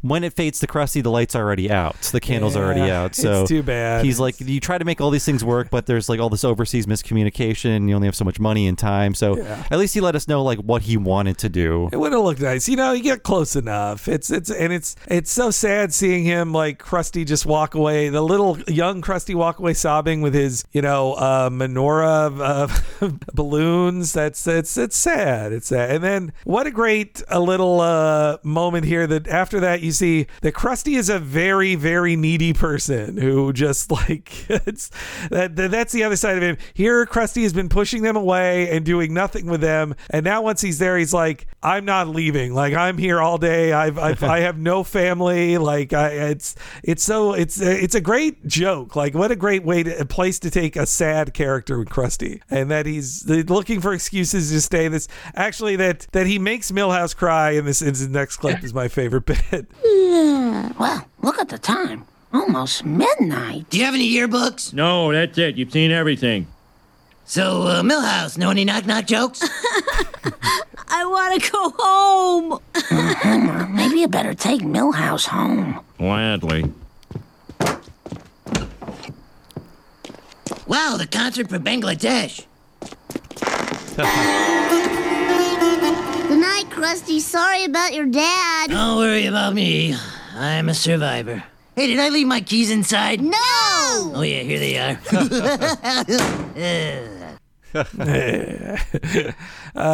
Just the way Milhouse bursts into tears, I want to go home. He can't act nice anymore. He's just so tired. That Concert for Bangladesh album is 100 minutes long. The track Krusty puts on is 17 minutes long, although he skips the George Harrison intro. There's a little spoken intro where it's George Harrison demanding all the cool people in the audience say be respectful to Ravi Shankar and listen to this music, and then we'll play the rock music, okay? Which people do sit through it, and it is for Xers or boomers. They're God, I always skip that Ravi Shankar song at the start of Concert for Bangladesh. I want to get straight to George Harrison. I found all the Krusty lingering stuff to be kind of touching. I think it's a great gag. It's also kind of sad and funny. Although I think the Milhouse crying to leave part is definitely the highlight. But I don't know. I like him feeling so desperate for human connection that he won't leave. I like thinking that all of these comedy producers, they know all these celebrities, that they must be basing this on some famous person who let's just say Tom Cruise, just to name a famous person that is oh, Tom Cruise, it turns out he has no actual friends, and so when he can just be around normal people, he wants to never leave just to soak it all in, just the sad neediness of it all from Krusty. There's a similar story about one of the SNL head writers. I think it happened after this, but it might have been Jim Downey actually, where he kept having all the writers get together on Saturdays and Sundays, but they wouldn't write anything. He would just make them watch college basketball games he taped, and it's because he was going through a divorce and was really lonely. So he was forcing his employees to hang out with him. And that's the power of the showrunner. You make people. If it wasn't Jim Downey, I'm sorry, Jim Downey, but you don't listen to podcasts. So yes, Krusty makes a sad walk home. There's what a not at all timely joke now about boy, there's so many niche magazines. Who'd ever think of so many niche magazines? There's a magazine for everything. One for every video game console. That'll never last. I mean, I think Modern Jewish Father magazine is a great idea. And I love the cover of like the old desktop with the Jewish father and son. Yes, and Krusty's reaction to it, like his sobbing, like what great animation too. He's like, like he just turns around and cries, and then that is his final stop because he's not going to sleep or go home. He's just gonna sit in an empty bus station all night watching quarter operated black and white TV. And I have that as my Zoom background. The bus driver is asleep like on a couch next to him. No bus is operating right now. He's drunk though. He's definitely drunk, right? He got wasted. I think so. That's how I saw it. And another very boomery thing, making fun of old bad Hercules movies that are poorly dubbed. Yes. Hercules, you'll never escape. I wonder, the way he says "mighty Hercules," it reminded me of Crankor from Prince of Space. So he in that other '60s classic that was on MSD3K, like Prince of Space. This is Hercules versus the Martians. There was like Hercules conquers the Moon Men or something. Yeah, that was on Misty. Okay. Yeah. But and then that seemingly Krusty often does this in his life of like stays up all night, gets drunk, and then calls his dad but doesn't have the guts to say anything, of just like, man, it's it's real dark stuff with Krusty here. That was Hercules against the Moon Men. I apologize. Thank you. You prevented a comment. I was going to say you were going to get a lot of complaints if you had to fix that. So then there's a quick little cartoon of children, a father and son killing another father and son, which I have the quick clip here, but the animation of this is some of my favorite animation in the series ever, and it's by Brad Bird in it, because it's just, he heard Dan's line reading of this next scene, and he's like, I have to animate this. Here. Didn't Itchy Jr. look happy playing with his father? Didn't Scratchy Jr. look happy playing with his dad until they got run over by the Thresher? Wasn't that a beautiful cartoon? Oh, God, go to a commercial. Poor Krusty. A man who envies our family is a man who needs help. We've got to do something.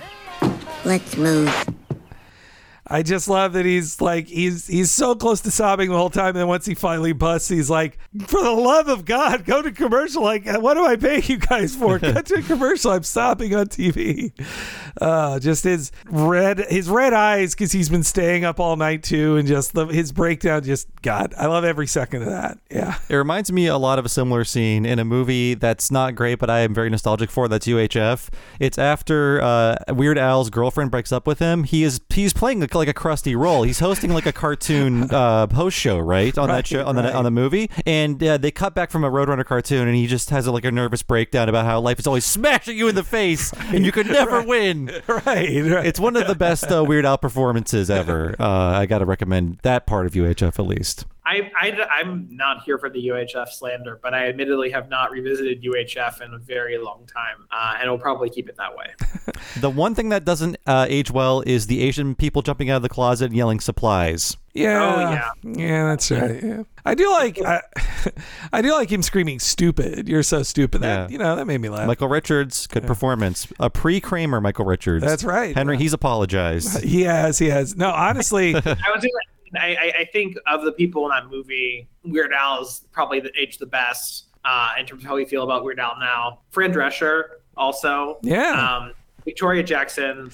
She's the lowest, honestly. Like, she wishes she had Michael Richards' problems. Boy, yeah. No, Fran Drescher, she's a total babe in that movie too. Oh God, yes. Yeah, but I liked UHF. I liked it a lot as a kid. Maybe I'll go back and watch. Maybe it's not as good as I remember, but there's something about just a person on TV trying not to cry and just keeping on a brave face. Like, there's just something so funny about it, and especially that it's a clown, that it's a TV kids cartoon clown trying not to cry in front of his projector. Just so good. That Lisa says, a man who envies our family is a man who needs help. Like, that's a great. You talk about this being a sequel to Krusty Gets Busted as well. Like, this is basically the same moment in Krusty Gets Busted where they watch TV and Bart and Lisa are like, okay, time to investigate. They're going to solve the problem. It's the Bobbsey twins going on an adventure. First, they head to Reverend Lovejoy, which is a cute. honestly, they could have just found his name in a phone book and get to the next scene. But I like that they had to ask their reverend for it, and that his first reaction was just like, oh wait, well, you know what, you don't need to convert. Like we're working hard to stay with modern Christians. Though 10 years later, he loses Lisa to Buddhism instead of Judaism. This scene reminds me of telling people about your podcast. I wrote down the same thing. Oh, you know what? Oh, I'm so behind on podcasts. I'm sorry. I've been meaning to listen. Even me and you could just be like, I got a T-shirt right here. Do you want it? Like, I'll wear it later. Yeah. We actually have T-shirts. We do. Yes. Do you have Gavin About God T-shirts? No, but I'm going to tell my wife to make some for our TeePublic store. Yeah. I'm going to ask her, and we'll pay her to make some. Yes. I'm going to make her make some. That came out wrong. I'm sorry. We have paid her well for all the T-shirts. I know she's listening. Yeah.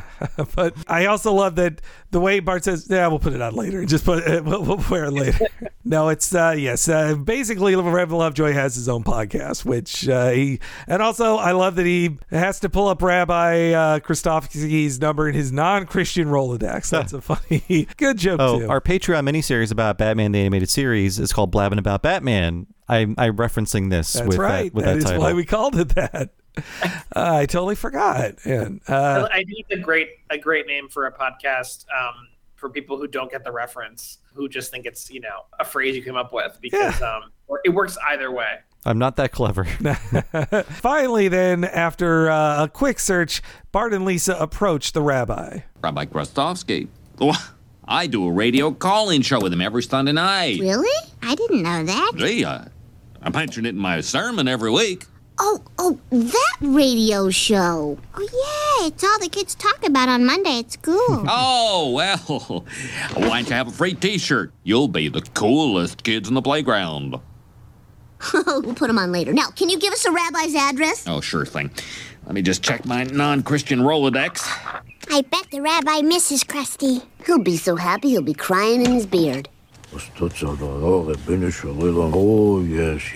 Excuse us, Rabbi Kristofsky? Oh, what can I do for you, my young friend? We came to talk to you about your son. I have no son!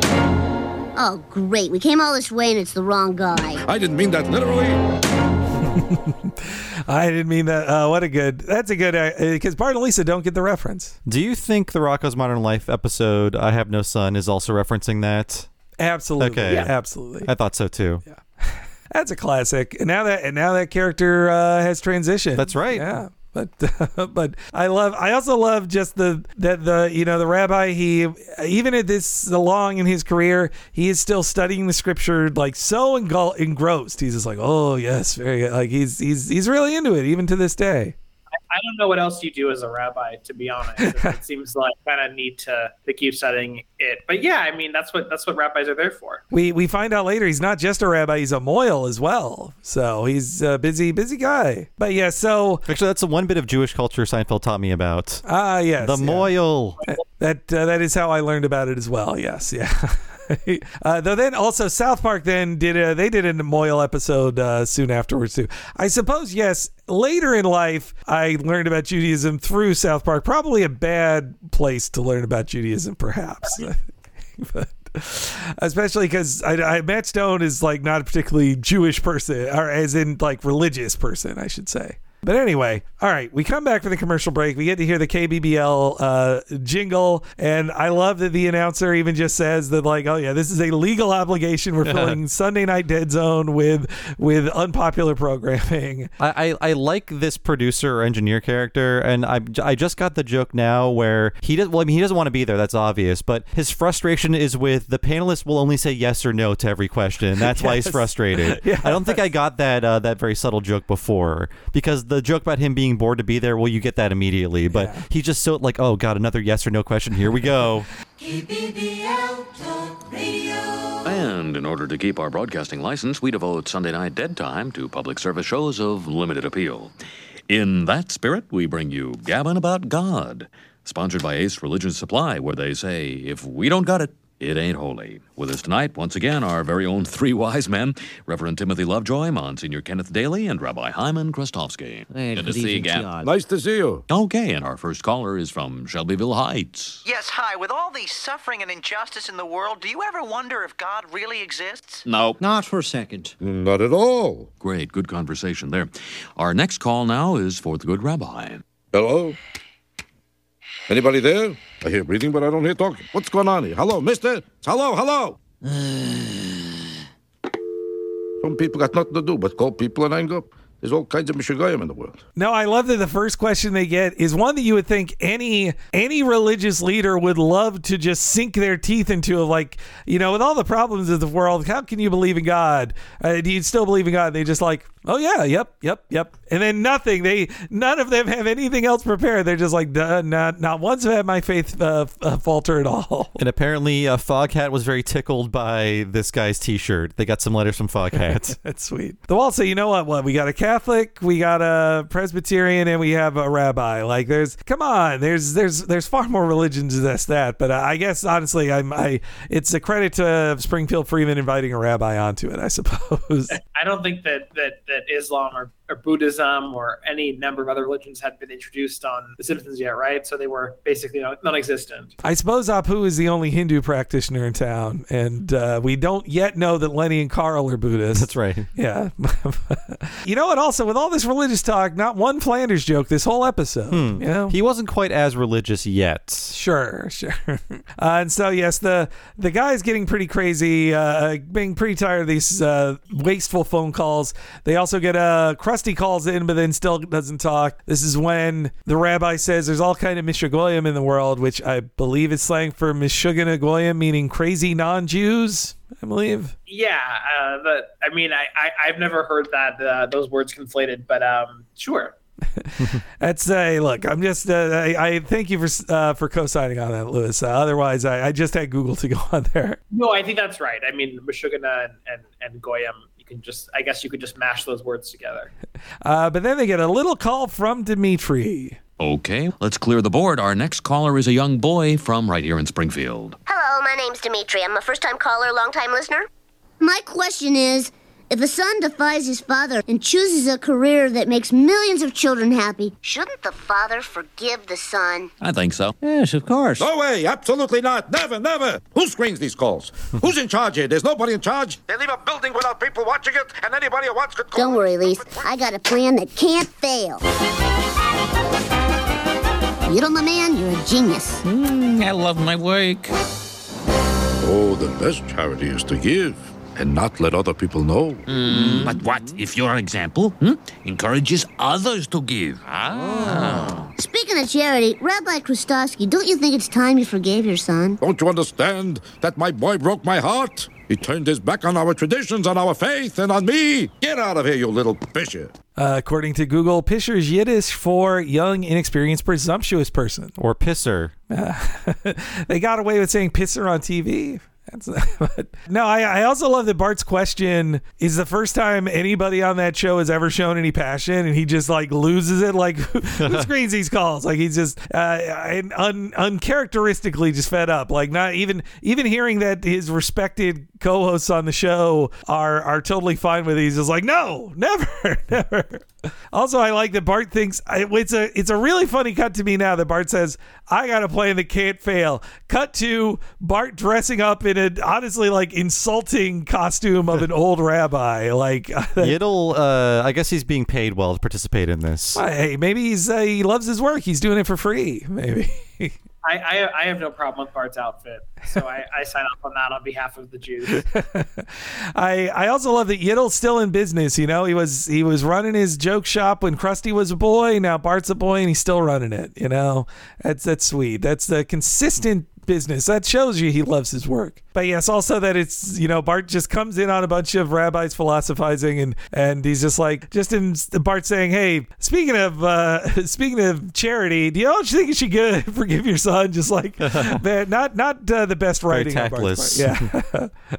Bart gives up there. Lisa's got a new plan, though, for Izzy's Deli, and this is where there was a big old change in the episode. That's right. The original celebrity that was going to meet Krusty there, I guess the original ruse was to involve the writer Isaac Bashevis Singer, but he died in July of 1991 while this was in production, so they changed it to Saul Bellow. And they put it on the commentary, he would not want to meet Saul Bellow as much as he would want to meet Singer, so they were sad that Singer died for lots of reasons, but it would be a better joke if he had survived for this original airing. Yeah, the timing on it, they recorded, I feel especially bad for, Jackie Mason, who thought he'd only have one recording, because they in April record him saying Isaac Bashevis, and then in July Isaac Bashevis dies, and so before October he has to re-record the Saul Bellow line, but they also have to keep it. I think they didn't change him saying the Nobel Prize winning Jewish novelist, because that is also true about Saul Bellow, which I think that's why they went with Saul Bellow. They're like, okay, is there any other Nobel Prize winning Jewish novelist other than Saul Bellow?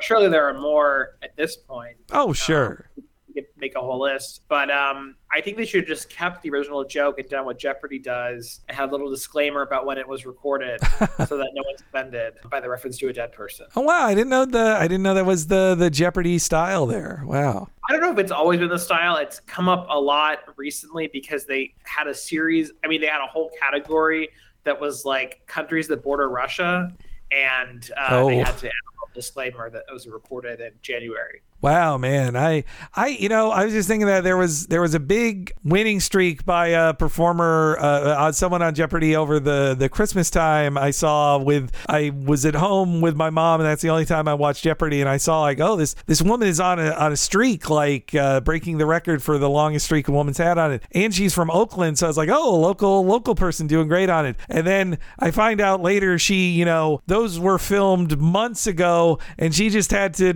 she couldn't do any interviews or anything until her streak was over, because it would have spoiled her appearance on the show. Yeah, her big tell-all interview was published the night she was eliminated or that episode aired. There was just another long run by another contestant, Matea, for the lesbian from Canada. I think that's her bio on Twitter. Great, because it's been all queer people with very long runs on Jeopardy, and people at home getting really angry about it, which is extra fun. But yes, they do. They do. There's that category, and there was a Putin question or answer, and they had a disclaimer about it because Putin had never done anything bad prior to invading Ukraine, so that was added later. But so yes, their next plan is honestly a parody of sitcom writing in this next bit here. Saul Bellow, the Nobel Prize winning Jewish novelist, he wants to have lunch with me. It's a date. Izzy's Deli, 1 o'clock. I'll be there. The French government wants to give me the Legion of Honor? When do I receive this prestigious award? Izzy's Deli, 1 o'clock. Thank you, Monsieur President. Au revoir.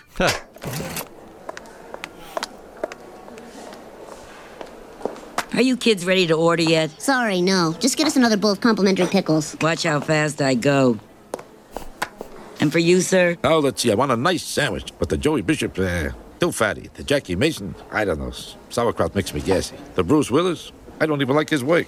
What is this? Krusty the Clown? That's ham, sausage, and bacon with a smidge of mayo. What? On white bread. Listen, you tell Mr. Saul Bellow, the Nobel Prize winning Jewish novelist, that I lost my appetite. Could you direct me to President Francois Mitterrand's table? You think you're funny? 50 million Frenchmen can't be wrong. It's definitely a joke about Jerry Lewis not being funny, right? Yes. Yeah, that is what it's about, yes. The French love not funny people. And Jewish entertainers as well, who also played a clown in a film we still haven't seen. That's right. Harry Shearer's seen it. Yeah. He's been bragging about it forever, that Harry Shearer. I think the clock is counting down to when we can see is it the clown who cried? The day the clown cried. The day the clown cried? Okay. Lewis, have you always wanted to see that film like us, that see just how bad it is? I mean, yes, but again, a performer whose oeuvre I'm not especially interested in or enjoy, but I'm not French, so tough to say what regional differences, the cultural differences explain that disconnect. But other people who have gotten the French Legion of Honor, you American recipients, I should say, include James Baldwin, Julia Child, Clint Eastwood, Quincy Jones, and Sully Sullenberger. So yes, many people have received the French. 50 million Frenchmen can't be wrong about all those people's quality. And I think having Tom Hanks play you in a movie is a bigger honor in terms of like your lasting celebrity. Yeah, Tom Hanks. Like, I'm sure the guy who lived in the airport feels very special now. Elvis's manager feels special from beyond the grave. In hell, he's dancing around. Sure, and the Captain Phillips. Yeah. It was I'm sure he feels great. Mr. Rogers and Walt Disney. It's just like, in general, it's like, well, this guy's like a kind of just a regular white guy. Tom Hanks, he can do it. He can do it all. And I know as a kid, I thought the joke was, ew, what a gross sandwich. That doesn't sound very good. But, now we know. Yes. We're adults. The white bread also is a great touch. Mm-hmm. Just works on a lot of levels. It's a good punchline. Just like the how far has he strayed from the path? The bread is even white. Yeah. And it's so great to hear the late Doris Grau. This is her biggest role in the show to date. Obviously, she go on to play Doris on The Critic, but script supervisor for the show. Just the old salt. They loved her so much. They wrote a role for her in their next show. No, she's the greatest. Yeah. She would not have survived for The Critic season 3, though. No, she would have made it into like recording for season 3, but there would be no Doris in season 4. Yeah, it would have been posthumously released. Yeah, it's like most of her appearance, like her season 7 appearances on Simpsons. No, Doris Grau, great. Like, yeah, I love her. Like, watch how fast I go. Like, that's so great. What a great, like, just old server at a deli. Like, that's just a perfect voice as well. It's Lewis at New York Deli. Still, do they have a lot of named sandwiches still on like celebs? I was thinking about that. I cannot tell you the last time I went to a deli because they're extremely expensive for like mediocre food for the most part. I did go to Cantor's when I was in LA recently, and they do not have celebrity sandwiches. But they do have overpriced sandwiches. It's like $25 for a sandwich. It's really, not a good deal. But yeah, I always liked the phenomenon of like celebrity sandwiches because I assume that they were like created by the celebrities, which I don't think that they ever were. I think they were just named after whichever celebrities were popular. But I like the idea that if you got famous enough, you got to design a sandwich. Yeah. Which has always been a life goal of mine. I think Seinfeld had a plot about a sandwich too, or naming a sandwich, didn't it? I think maybe I missed. I think you're right. Yeah. I've also had places that I would go to a lot, like restaurants, and I always thought if I ordered the same thing with the same changes every time, they would eventually name that order after me. But it has not happened. When I went to Musso and Frank's recently, I was tempted to get a very expensive thing named after Frank Sinatra. I think it was like a steak or something. I was like, what the I'm going to spend $70 on a Sinatra steak? Like, what am I? No. You're paying for the thrill of ordering the Sinatra steak. I'm sitting in the same booth Sinatra probably like sexually harassed a woman in, like while ordering a hit. Well, yes. So yes, this little farce fails as well. I also love the animation from Krusty's back of his just droopy hair going down as he's disappointed at learning at the charade. So yes, then Lisa.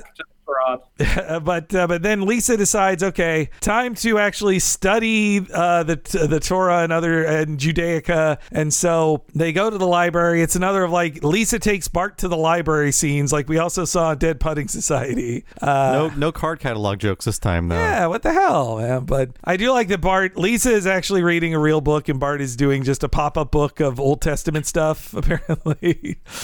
With the flood pop-up. Mm-hmm. My bar mitzvah portion was Noah. Oh. So the story of Noah's Ark has a special resonance for me. Bart has the correct reading of that story. Save us. No. That is, in fact, what happens. Yeah. Bart tries a new trick of reading some. I like the way Jackie Mason says, I told to go away. But Bart actually does. I feel like he's just being like stubborn then. Like the passage Lisa got, I think does prove it. Like, see, look, come on, forgive. He's like, but the 10 Commandments. All right, see you later. And he just says like, screw off. Like, I don't care what that good quote says. I'm just pulling out the old 10 Commandments for you. But this is where I think really a lot of the rabbi consultants came in to help them find the correct passages or good passages that could support clowning that they could bring up. There's a very like little subtle joke I laughed at for the first time when Lisa says, I got some dynamite stuff from this one rabbi, and she names him. It's a real person, and they give each other high fives like, yes, dynamite rabbi knowledge. Two little kids high-fiving over this. I mean, a lot when you go to Jewish day school, a lot of what you learn is like based on, it's not really just the Torah, it's like what rabbis have been arguing about for hundreds of years. So they do have these dialogues, and there are lots of, I guess, relevant quotes from there. I have to say, I think despite the research they did, Bart and Lisa don't go that deep. Like, there's nothing in there that's like, a deep cut or anything. I think you probably didn't need a rabbi for any of those references, but maybe in the early 90s you did. I can't say for sure, but things like the 10 Commandments are pretty surface level. With Kogan and Reese being so non-religious, maybe that's why they're like, we better just hire a real rabbi or something. Though also, Groening as well. They don't mention him in this context, but he was very into like, if we're gonna have people speak Japanese, we're gonna hire people who know how to speak Japanese. And they're gonna say the language. Same with other. They wanted experts at times. I think that's a good basic rule, that if someone's speaking a foreign language, it shouldn't just be made up on the fly. Well, in 1991, not everybody did that. Absolutely, it's a low bar, but they cleared it. So yes, Lisa tries something from Rabbi Simon Ben Elzar, which Bart does in a steam room with a bunch of other just a bunch of old rabbis steaming it up. It's a fun word. It's called a schwitz. Schwitz, yes, yeah, it's a fun word. Yeah, but I still say schwitz all the time. I show up sweaty, so you can just say you're schwitzing. That makes it. That is cuter than saying sweating. Yeah. That's why I don't say sweat or sweaty. Just fits. And so yes, that fails. Bart tries again with a note he steals off of Lisa, and again, this is when the circumcision is happening again. As a kid, I did not understand this either. Just seeing the little hands and legs of the baby in front of Bart it's fun posing on that. I'm thinking of something that Reese and Gene would do a few years later with Rabbi P.I. There's a scene where he's doing a bris and like the blade gets shot out of his hands or something like that. Right, yeah. It's like in the first Critic. Schwarzenegger is undercover as a rabbi, which is obviously quite a comedic idea at least for a sketch, A sketch in 1994. Yes, yeah. Famous guy who loves Jewish people, Arnold Schwarzenegger. Just great guy. Whose father was a Nazi. Yeah. But that's anywho. Hey, he's got that tiny horse now. It's adorable. And his stogies. And he's raising Chris Pratt to be the next Ronald Reagan. I think that's I think that's sadly where we're going with that. But look forward to that in the 2040. I'm going to say 2040. President. Make it 40. That's already an optimistic prediction. We'll have elections. 40. Well, President Pratt is counting on that at least, and then I want to hear his positions before I judge. God. but hey, anywho, so everything's failing. Lisa refuses to learn ancient Hebrew, and so they take a wild swing with a real it'd be weird to call it a Hail Mary, I guess, in this concept, but a wild swing, but it works in this next clip. Did not a great man say, and I quote, "The Jews are a swinging bunch of people. I mean, I've heard of persecution, but what they went through is ridiculous. But the great thing is, after thousands of years of waiting and holding on and fighting, they finally made it." End quote. Oh, I never heard the plight of my people phrased so eloquently. Who said that, Rabbi Hillel? Nope. It was Judah the Pious. Nope. Maimonides. Nope. Oh, I got it. The Dead Sea Scrolls. I'm afraid not, Rabbi. It's from Yes I Can by Sammy Davis Jr., an entertainer, like your son. The Candyman? If a performer could think that way, maybe I'm completely upside down on this whole problem. Oh, all the years of joy that I've lost. Why? Because of my stubborn ways. There, Rabbi. It's not too late. it's a sweet moment, but yeah, they bring up on the commentary, they're like, yeah, it's crazy that Sammy Davis Jr. is the thing that brings the guy who hates entertainers over to, but when he says the Candyman, like that shows you he actually is a big fan of Sammy Davis Jr., including like some of his most like maudlin, awful things, like his cover of the Candyman. He is an iconic Jew. So I it was an appropriate choice. Yeah, it's certainly a more interesting one than they could have gone with. And that's his first of 3 autobiographies. Yeah, they were really into Yes, I Can. They referenced it more than once in The Simpsons. It must. I was going to say, I feel like the autobiography comes up several times on the show. I think they had one that was like Yes, I Can't, or Yes, You Can't. I think. Sammy Davis Jr. also, I guess. Wait, no, he was still alive in '91, wasn't he? I think he died in 1990. Oh, okay. I can double check though, but please continue. Yes, but yes, the most like show busy man who also is if this is leading the rabbi to think that like, oh, if this entertainer could speak so eloquently on my faith, then maybe I'm all wrong about this. Well, it's like, but Krusty is not passionate at all about being Jewish. Like he promotes pork products for another thing, but I think he won't get a bar mitzvah until like season 15 or something. So here's the bad news. Sammy Davis Jr. died May 16th, 1990.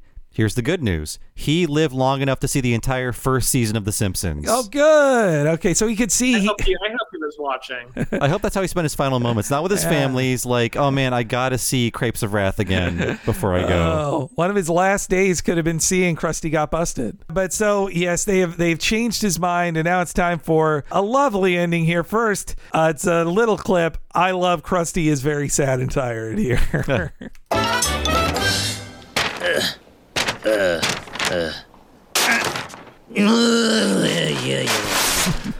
Hi, kids! Today's show is gonna be the funniest, side-splittingest cavalcade of...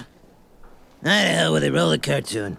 The hell with it. Just the way he just punch and it doesn't break through the thing. He has to try a bunch of times. Hey, like God, the posing on it is so fucking good. I love. They do so many. Bird and his team and Jeff Lynch. They do so many funny things with Krusty here. And coming up, we have, I believe, the first of several references in this era to the reconciliation between Jerry Lewis and Dean Martin by Frank Sinatra. So many of them. It happened in 1976, so it was part of the Boomer writers, let's say, teenage years or childhoods. It was a huge moment on the telethon, I believe, that year. Yeah, and then it was for those kids. It was like I don't know, Roger Rabbit to us, let's say, or what the final. It was the Friends reunion the to Friends Zoomers reunion. There you go. Yeah. I've been watching the Real World Homecoming on Paramount Plus, which is a reunion of the Real World New Orleans cast. And that feels like a huge cultural moment to me. I'm not sure who else is watching outside of my Twitter timeline. But yeah, I don't know. Reunions are big. Reunions leave a real impression. I got to watch those. I especially, the New Orleans one was a big one for me in my youth. I think it was that or Miami was my most watched one of that season. All that sad, that poor loser pining after Coral. That what a sad guy that was. Go back to our Mission Hill episode about the Real World. We talk a lot about the impact that had. But is everybody doing better on the show now, or are people still assholes on it? No, it's fascinating. I mean, Mormon Julie is really like a woman on the verge of a nervous breakdown. It's extremely hard to watch, but very entertaining. And it's the Real World. Obviously, was hugely influential to me as a person who loves reality television, and also was just the right age of gay to like be obsessed with Danny from the Real World New Orleans. Anyway, highly recommended. Just was thinking of it because we talked about reunions, and I've already plugged several Broadway shows, so I was like, what else can I throw in? No, the Real World show really was like special for a certain age of gay person. Like there wasn't much other gay stuff on TV other than these people. So yeah, or Scott Thompson on Kids in the Hall, which also that's all back now. So I'm thinking like, boy, Scott Thompson, he was. I appreciated how out he was back in like 1992 or whatever, when people, not many people. Ellen was deeply in the closet then by comparison. Oh yeah. Hey, that's another reunion, right? Ellen doing romantic comedies with men as her co-leads. I do think it's interesting to think about like the cultural references that writers take with them that end up being, I feel like a lot of what I watch now is written by people who are my age, and so I'm like, all these references are great, but I have no idea how they land with like anyone younger than me. Yeah, I mean, The Simpsons is also like, for me, the bulk of my cultural references come from the show that I watched at an impressionable age. So like things like The Jazz Singer, obviously I learned about through The Simpsons and have never bothered watching the original. I was thinking that with our pals on the show, Craig of the Creek, who we've had the one of the creators on the show. They do some great stuff with that because their show is made for like 12-year-olds on Cartoon Network, but they have tons of references that make it clear the parents on the show grew up in the 90s, and like the mom, for example, will imitate the Missy Elliott garbage bag suit scene, and I just keep thinking like this is meaningless to a 12-year-old. And they even did a joke where Craig on the show says, like, I guess you could call me Destiny's Child, and then he looks at the camera and says, ask your parents about that one. I think I know everything about pop culture from 1960 until the year 2000 when I kind of checked out. So thanks to all of these boomer writers for letting me know about things like the Jerry Lewis and Dee Martin reunion. Yeah. So. but yeah, so Krusty and his father, they reconnect backstage as Krusty is smoking, and it's kind of sweet. They just instantly hug again, like just back to, oh, daddy. Like it's just so sweet. They really kind of fly through it though. Like they're just like, oh, I'm on, let's get on stage. And so they break into a song that I'll just drop in here. Lenny, a little reconciliation music, if you please. Oh, mine papa, to me was so wonderful. Oh, mine papa, come on, Dad, to me he was so good. You know the words. No one could be so gentle and so lovable. I got something in my eye. Yeah, take my hanky. There. He always understood. We haven't seen each other in 25 years. Oh, I love you, son. I love you too, Daddy.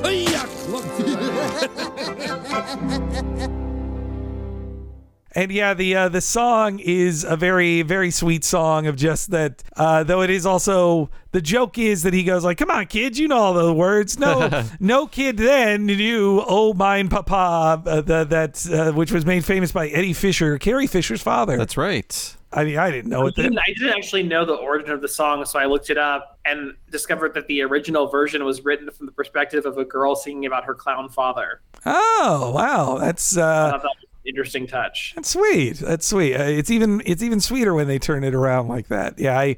So there's one cutaway in the show of a disgusting joke about Moe with being offered Barney's hanky, which is covered in snot. It's like cutting away to Bart and Homer's poop joke while Krusty is telling the sad story. It's like, we need some kind of bodily fluid to enter this scene. And so Simpsons historian as well on Twitter, that guy 3002, you can always count on him to show jokes that were cut from the script because he collects a lot of the original scripts.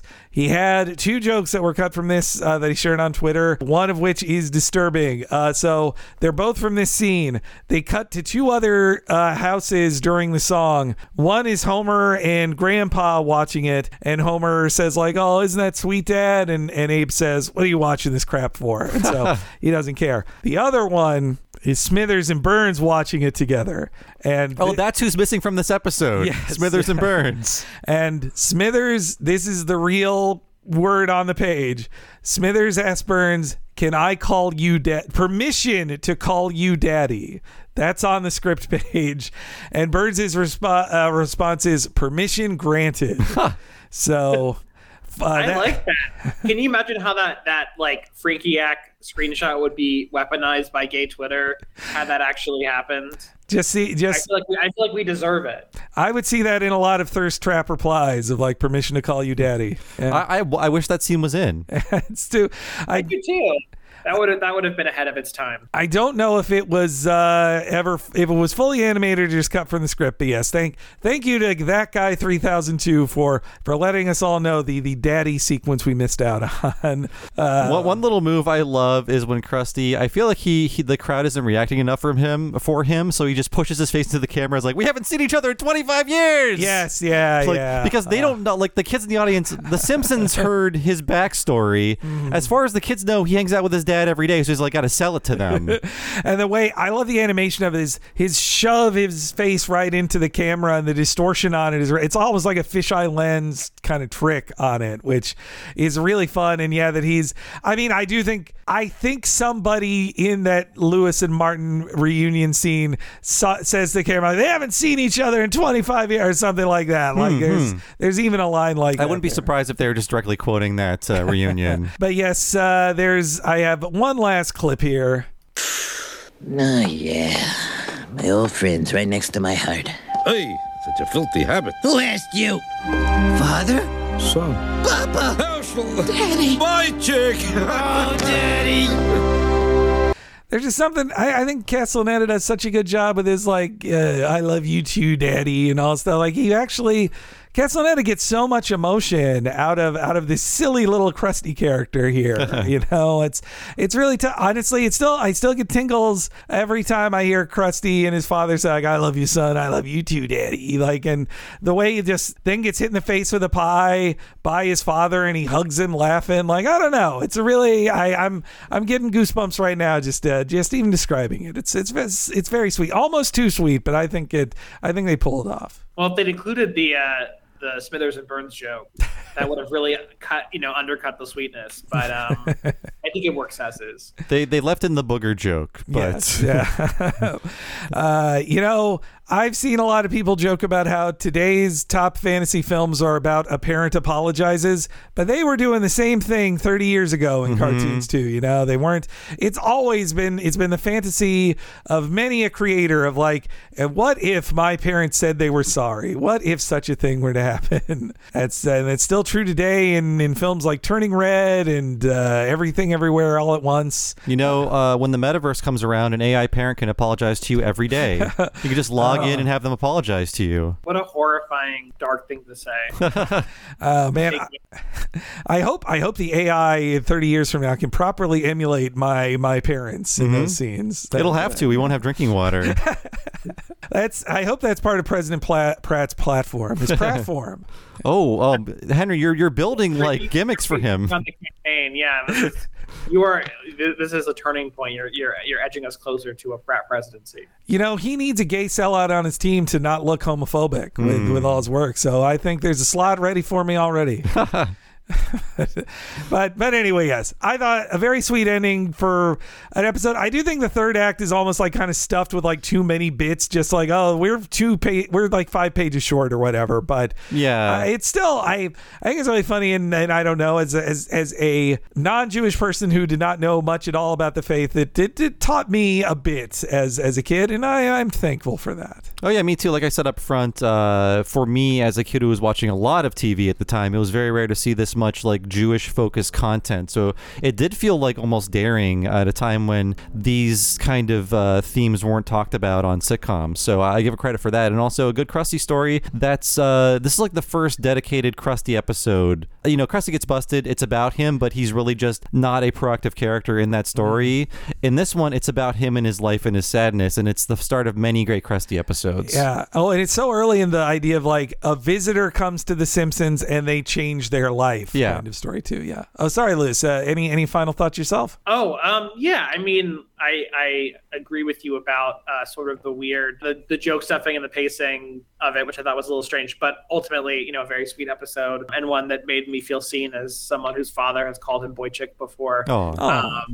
It's a nice one, and I like that this early in the show's run. I mean, season 3 I guess feels early, only relatively given how long the show has been on, but to get this much backstory for like a side character, a joke character, I think was something that I really appreciated about the show, and as it happened over the years to kind of have every character minus Krusty's executive assistant get this kind of episode length plot and backstory. When we pitched that Krusty learned how to read flashback episode, we'll also include penny candy in the episode too. That's they'll kill two birds with one stone there. But anyway, thank you, Lewis, so much for coming on the show. Yes, thank you so much, Lewis. Do you have anything you would like to promote, or perhaps your Twitter? Sure. You can follow me on Twitter at Lewis Peitzman. I don't have much else to promote these days, but appreciate the follows and the angry replies.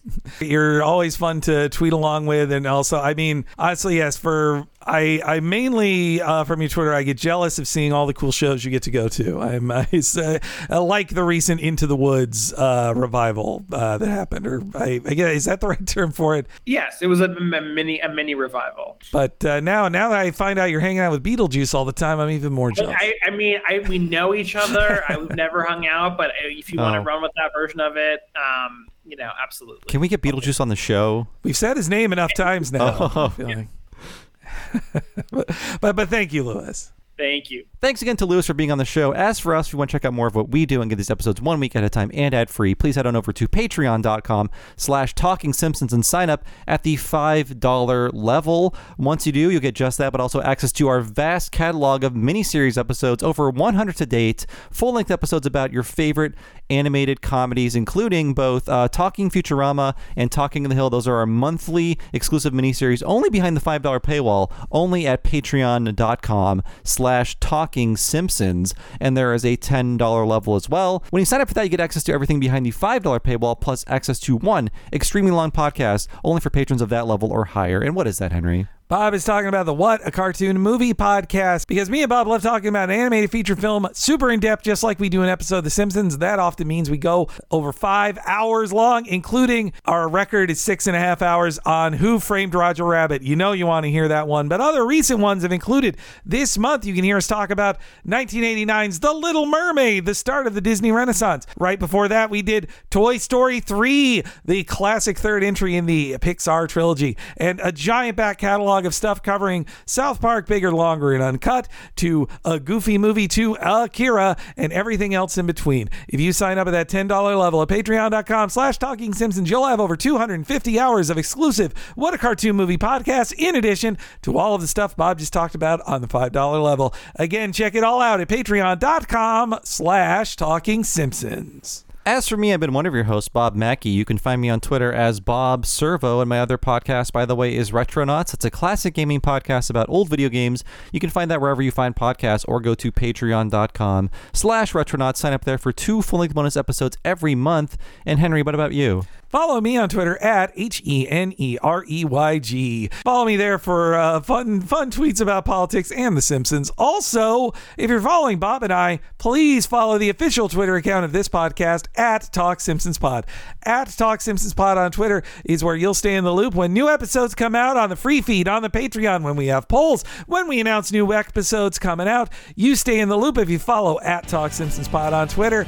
And if you're looking for an easy to follow guide of all of our previously released free episodes, head over to TalkingSimpsonsPodcast.com to check them all out, along with some other neat little goodies. Thanks so much for joining us, folks. We'll see you again next time when the Al Jean reign begins with Season 3's Brawl in the Family, and we'll see you then.